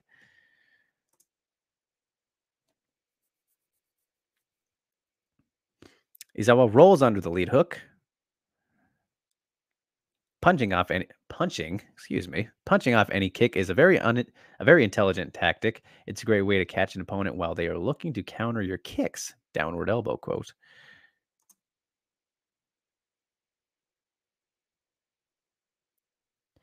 Beautiful level change off the switch step overhand. Good cage awareness by Izawa. Shooting when the opponent's back is close to the cage allows Izawa to limit her opponent's options of escape.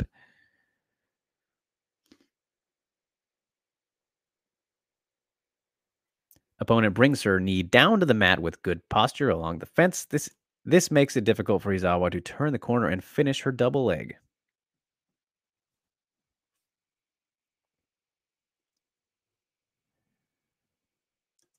The double leg going through the fence wasn't working. Izawa begins to work her hips to the overhook side. Getting the knee behind the opponent's knee is a sneaky adjustment for a double leg along the fence since it creates an improvised fulcrum point. Improvised fulcrum point. Highlighted right there. Izawa uses opposing forces along the fulcrum point to complete her double leg. Well, this isn't part of the Kazushi series. This is a Kazushi moment. You love to see it. A little Easter egg, right? You could say that's an Easter egg. Toss it in there. If he didn't spoil it for us, of course. This position is loose for both fighters since both have their base and posture broken. The opponent can still create frames and achieve guard. While Izawa takes her time to secure the top position, the fighter who gets both feet on the ground first, base, will be in control of this position. Feet that are off the ground, no base. In green.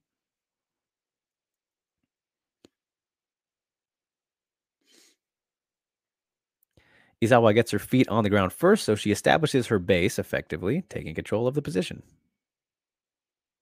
This tiny adjustment shows great awareness and understanding of the position from Izawa. Underhooking the near side leg like this prevents her opponent from creating frames and basing.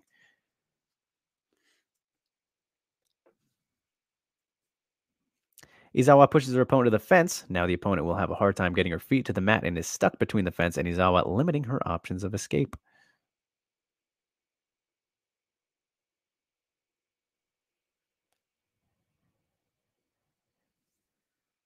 Placing the knee on someone's neck or head area is a great move to advance position. It's uncomfortable and forces the opponent to make a move. Ghost does not condone this technique on civilians being arrested for all you in the chat box overreacting right now. I think all of our minds went there, honestly. Glad you had to say that. Because of the knee on her neck, the opponent had to remove her arm away from Izawa's head.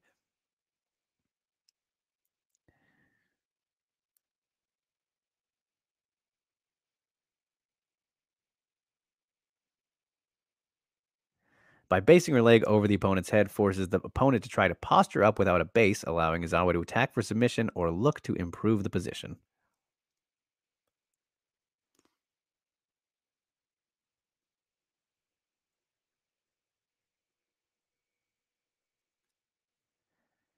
Not a good idea to turtle against Izawa, unless you know how to do the Roberto Satoshi turtle roll. Ooh, love it.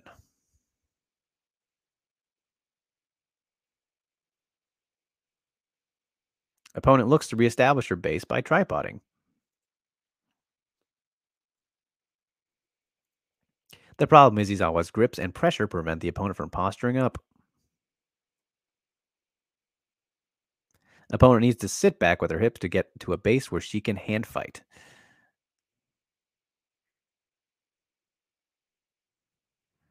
Opponent begins to hand fight.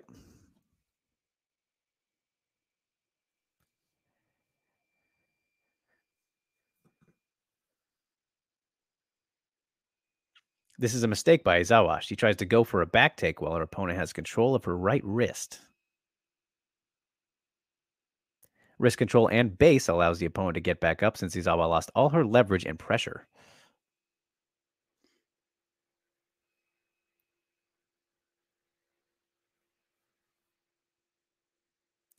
Izawa loses her positional advantage but decides to get compensation by squaring up and creating her hip separation to land brutal knees to the body while the opponent is busy trying to get back up.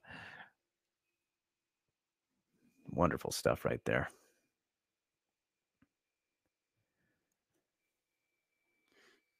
Over under clinch with both fighters monitoring each other's far leg. 50-50 positional battle. Both try to throw knees but can't land them.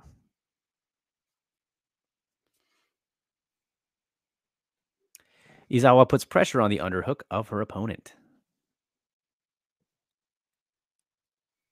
Pressure forces the opponent to step back, compromising her own base. This gives Izawa the hip separation she needs to land knees to the body.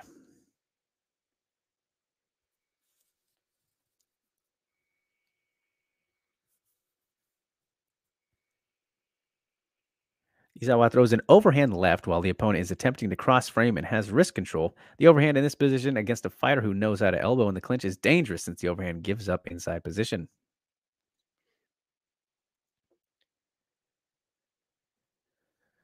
Opponent moves forward instead of angling with the cross face, which leads to Izawa getting a double underhook, underbody lock. Excuse me, underbody look. Double under body lock. There we go. Head post to the underhook side.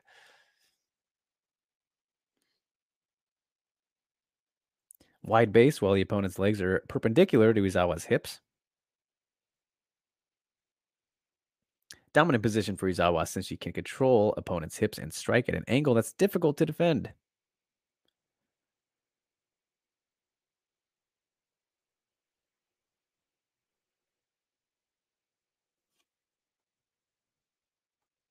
Izawa brings her right foot behind her opponent for a scissor trip.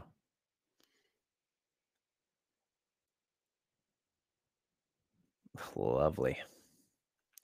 Izawa bases her leg towards the fence to fold her opponent with a body lock.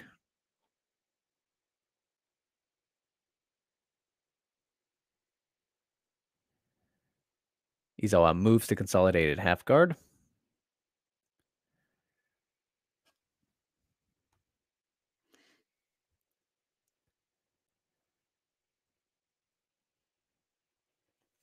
Crafty move. Izawa does a knee cut pass, but doesn't fully pass. Instead, she wedges her left foot on the opponent's grounded leg. This is a trap. When the opponent tries to bridge up, it brings Izawa into side control.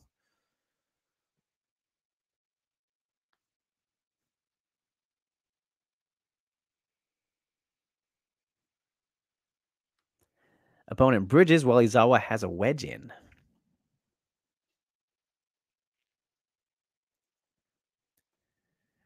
Opponent's bridge puts Izawa in side control and position of the opponent's arm is in a prime position to get herself crucifixed.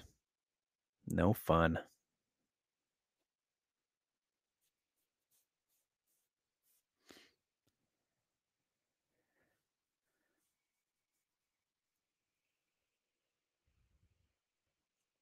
Crucifix position, and earlier I said she would be a second coming of female Jesus in MMA, didn't I? Full circle. Izawa gets wrist control to get to crucifix.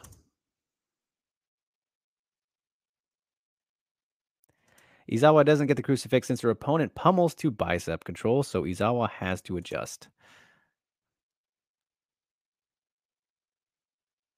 Izawa brings her leg over the opponent's head.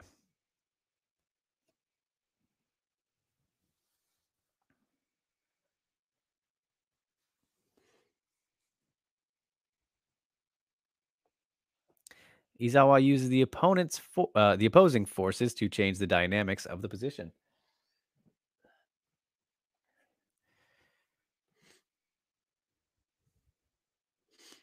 Opponent's arm is exposed to be isolated. Not good. Izawa snatches the arm for an armbar.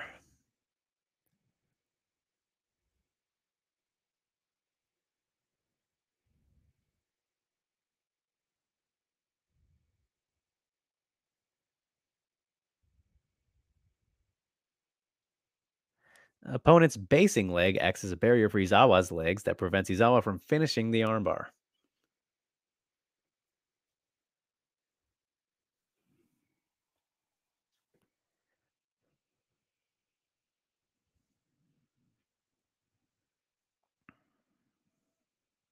Opponent needs to move in the direction of the lock without giving up space.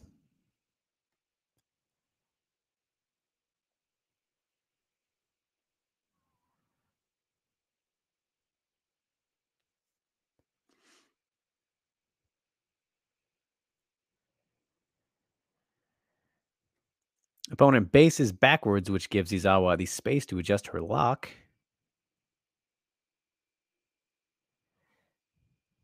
And now we have a stalemate for the next 30 seconds. But don't you worry, there's more on the way.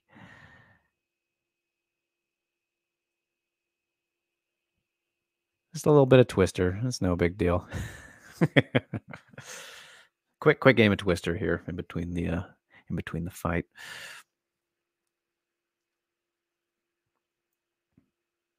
But oh no, the opponent tries to move towards the isolated arm, but it gives Izawa the space to adjust her lock. High drama.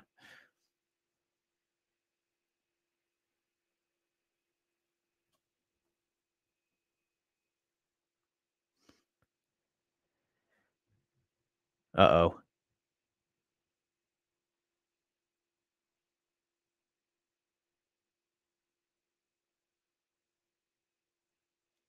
Izawa bases her outside foot to create space for a double wrist lock.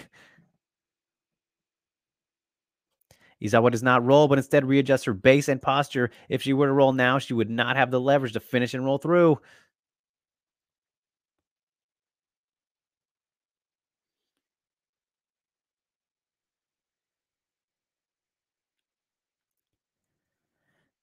Izawa starts to roll as soon as she gets her base pointing in the direction of the roll. Oh no. Opposing forces can destroy the elbow articulating structure since the elbow has become an improvised fulcrum point. Oh, God. I'm going to tap. Oh, man. First of all, one of my favorite performances of this year. What a title win for Sekizawa over Miki Matono right there in their rematch. Beautiful, beautiful stuff. As Go says, since the chat has been asking why did they do Hamasaki versus Izawa instead of Oshima versus Izawa, so I'll ask a different question. Thank you, Ghost. What is the more advantageous for Izawa's overwhelming style of grappling? The cage or the ring? That, my friend, is an excellent question. As I bring myself back on, not on screen. There we are. Turn the camera back on. Great question, Ghost. I think, having watched Seka's career to this point, I know she doesn't have that many fights, right? It's like 5 or 6. I've already forgotten. I'm all over the place. You know me. I think all of her fights have been in the cage. I don't think she's fought in the ring. So you can't really say which is better for her. I mean, I guess you can because we don't know how the ring is, but just assuming how it would be off of what we've seen from her, I think the cage she's definitely a better cage fighter, at least for her style. You know, we see her get up against pressure people against the cage a lot. We just saw it right there, right? And we've seen it many times. It was in the Siwoo Park fight, her last one, her atom weight debut. If you guys haven't seen that yet, it is on YouTube now. Please check it out. I implore you to. Great performance from her. Um, yeah, I think just how aggressive she is with it, her overwhelming style of grappling, like I said. The cage benefits her a bit more, having that stability to fall back on with the form of a chain link fence, right? Rather than ropes. She might be, spearing some bitches out of the ring. We'll see. I don't think she'll do it to Ayaka, but she could. We'll see. That'll be I believe that will be a new element for her. I don't think she's fought in the ring, which is interesting because Deep Jewels does kind of go back and forth sometimes between the ring and the cage, but she's never done it. She grappled in the tag team match was in the ring, right? Yeah, I'm pretty sure it was. But in that one, she didn't really need it. And obviously, different grappling match compared to an MMA fight, a little bit different. But that's a good question, though, Ghost. We'll find out as time goes on, right? But I think obviously by default, you have to say the cage, but then just in theory, with knowing what her style is like and having seen it utilize the cage a decent bit, I think you got to go with the cage in that case. So lovely stuff. Glad that we got to Sayaka here, and I'm sure we would have before the fight anyway, but there it is. So let's see what everyone has to say now and how you were all wrong unless somebody was right. Let me see here as we scroll back through the 40 plus comments of another fantastic Fan Punch breakdown as always. That was just too fitting, Ghost. You always know what to go with. All right, I might have went a little bit too far here. Apologies. How did that happen? How did I scroll back so far? Where is the Fan Punch comments? Oh, here we go. As Alvin said, he loves these. And Rue caught him off guard. Holy crap, didn't see this coming. Oh, Ghost was the one who guessed these out, of course. I mean, sorry, I should have known. Yeah. Centro had the popcorn popped. Going to enjoy this. Attaboy, I love it. Here we go, says James. Rain already with the inside low kick. Rue points it out as well. Inside low kick. No wonder Ghost loves Kai Car front, says Jimmy. Yep. Inside low kick for days. James says downward elbow cameo. Love this. Love his breakdown. Rain says cage awareness. That's why I don't watch Maverick anymore. Womp. Rue says a great review of this fight. The only one on YouTube. Oh, from Downward Elbow, that was the same thing. See, I don't follow really any of those guys, so I'll have to check that out though, just to see. Always happy to consume some more Seka content or whatever it may be. Rain says, "Ha, I didn't Chuck try to review this fight, but yeah, this actually goes through the techniques implied instead of just complaining." Well, okay, I apologize, Chuck, if you see that. I didn't mean to read an offensive comment to you. Too late now. You got me again, Rain. See, I should probably scan over these a bit better before I look at them. But either way, James says, we were going to get canceled. And then Jimmy said, no, Ghost, why'd you go there? You know what he's referring to. Oh, and yeah, Rue says, Ghost with a political comment. We are getting canceled. Jimmy says, I love Roberto Satoshi. How can you not? How can you not? Yeah, hopefully we don't get canceled. Centro says, I cannot believe Ghost went there. Jin says, those knees are brutal. Rain says, base posture connection, pressure every week. Key elements, man. Rue says, did Ghost just throw shade since the opponent doesn't know how to elbow? I'm sure that was a slide jab. Centro says, consolidation. Love that word. Rain says, haven't seen a scissor trip since TJ Dillashaw. All right. Jimmy says, I don't know if Izawa can do this to Hamasaki. That's the big question. And he says, ooh, that was slick passing with the opponent bridges. While the opponent bridges. Indeed. Rain says, nice passing. Rue says, nice Drake Crucifix Jesus reference. I had to tie it all together, man, you know? I'm all about going full circle. Rain says, I think these really do make me a snob as a fan.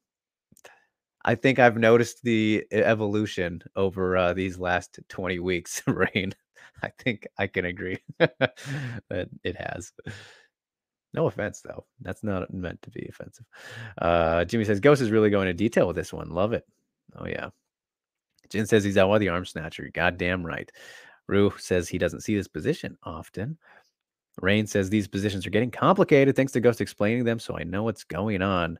Yeah, it was that was you definitely don't really see what we saw in that fight all too often in terms of like that, especially the finishing sequence. That's why I thought it was so brilliant.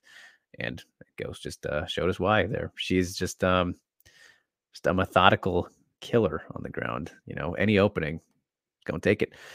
Stalemates, Jimmy and Jin, all about the stalemate. Who says, is Ghost using chess references again? Stalemate. Jimmy says, the details of this. Sintra says, oh, that was so nasty. Jin says that was a slick transition.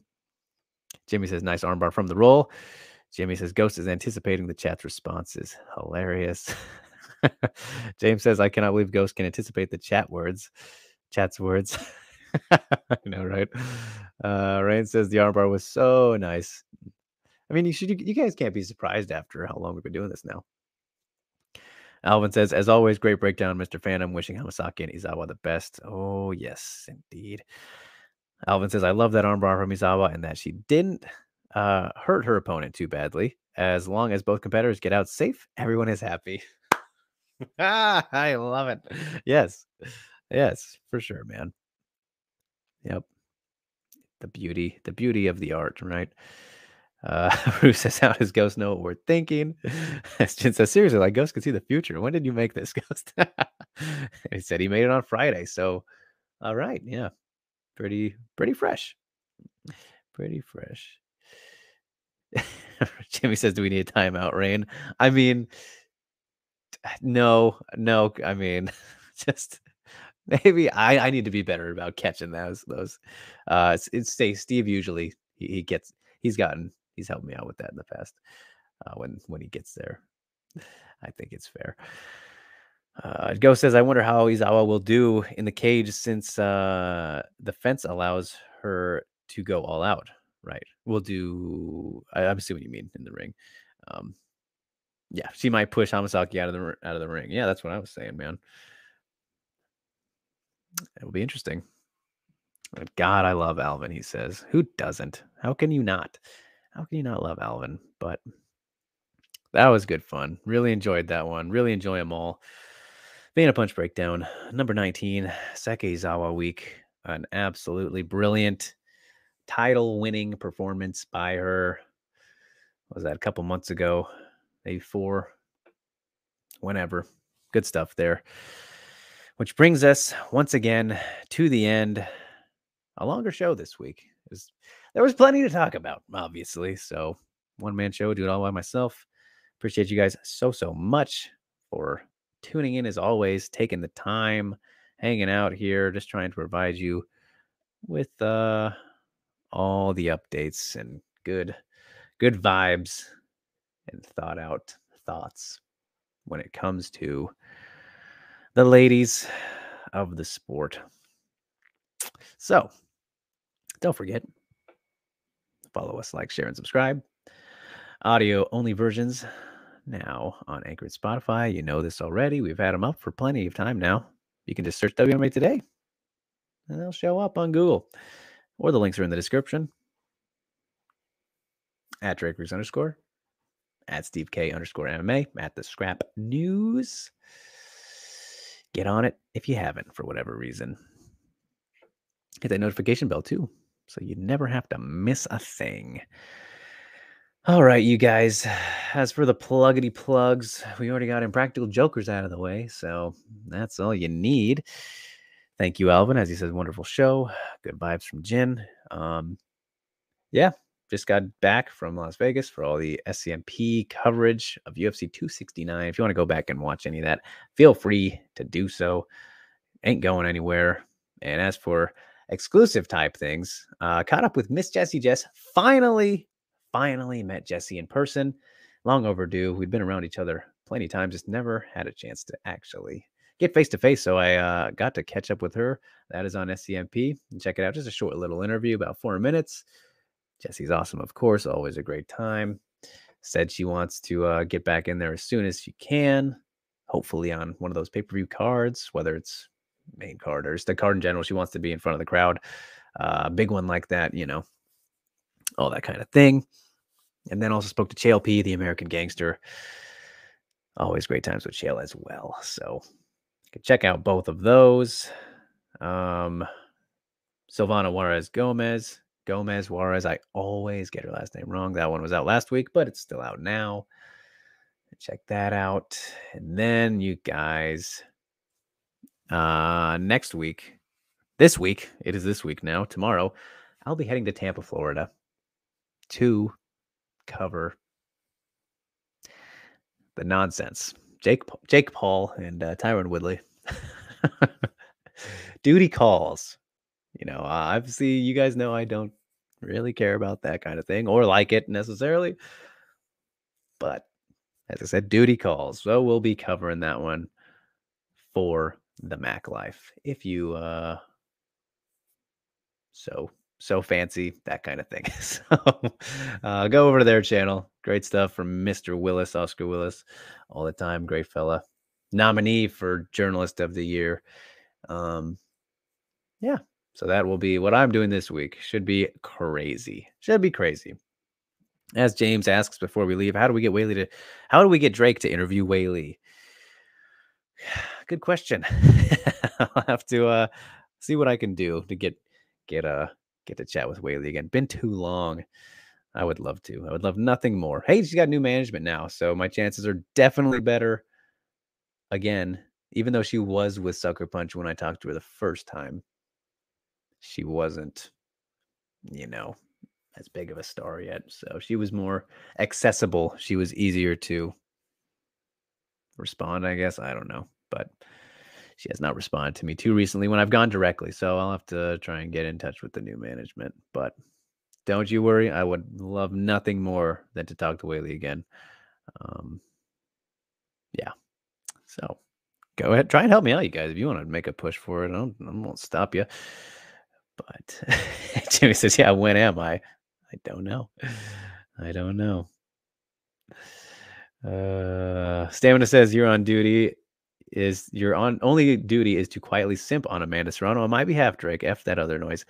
I mean, that if there is anything, I guess, but Jin and Rue were not happy for that comment.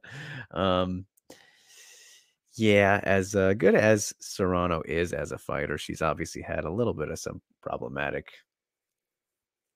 issues, I guess you could say, in the past. So we won't get into that now. If you know, you know. If you don't, we could do some research. But interesting that she's continuing along with the thing too. So, all right, you guys, we will leave it off there. Appreciate all of you so much. Without you, there is no Steve and I doing this show. Because as I said, you got to care for us to care. So then what are we doing here? So stay safe, stay sane. I will see you guys next week. Hopefully with Steve. Should be. His power can't be out for that long, right? Until then, peace, guys.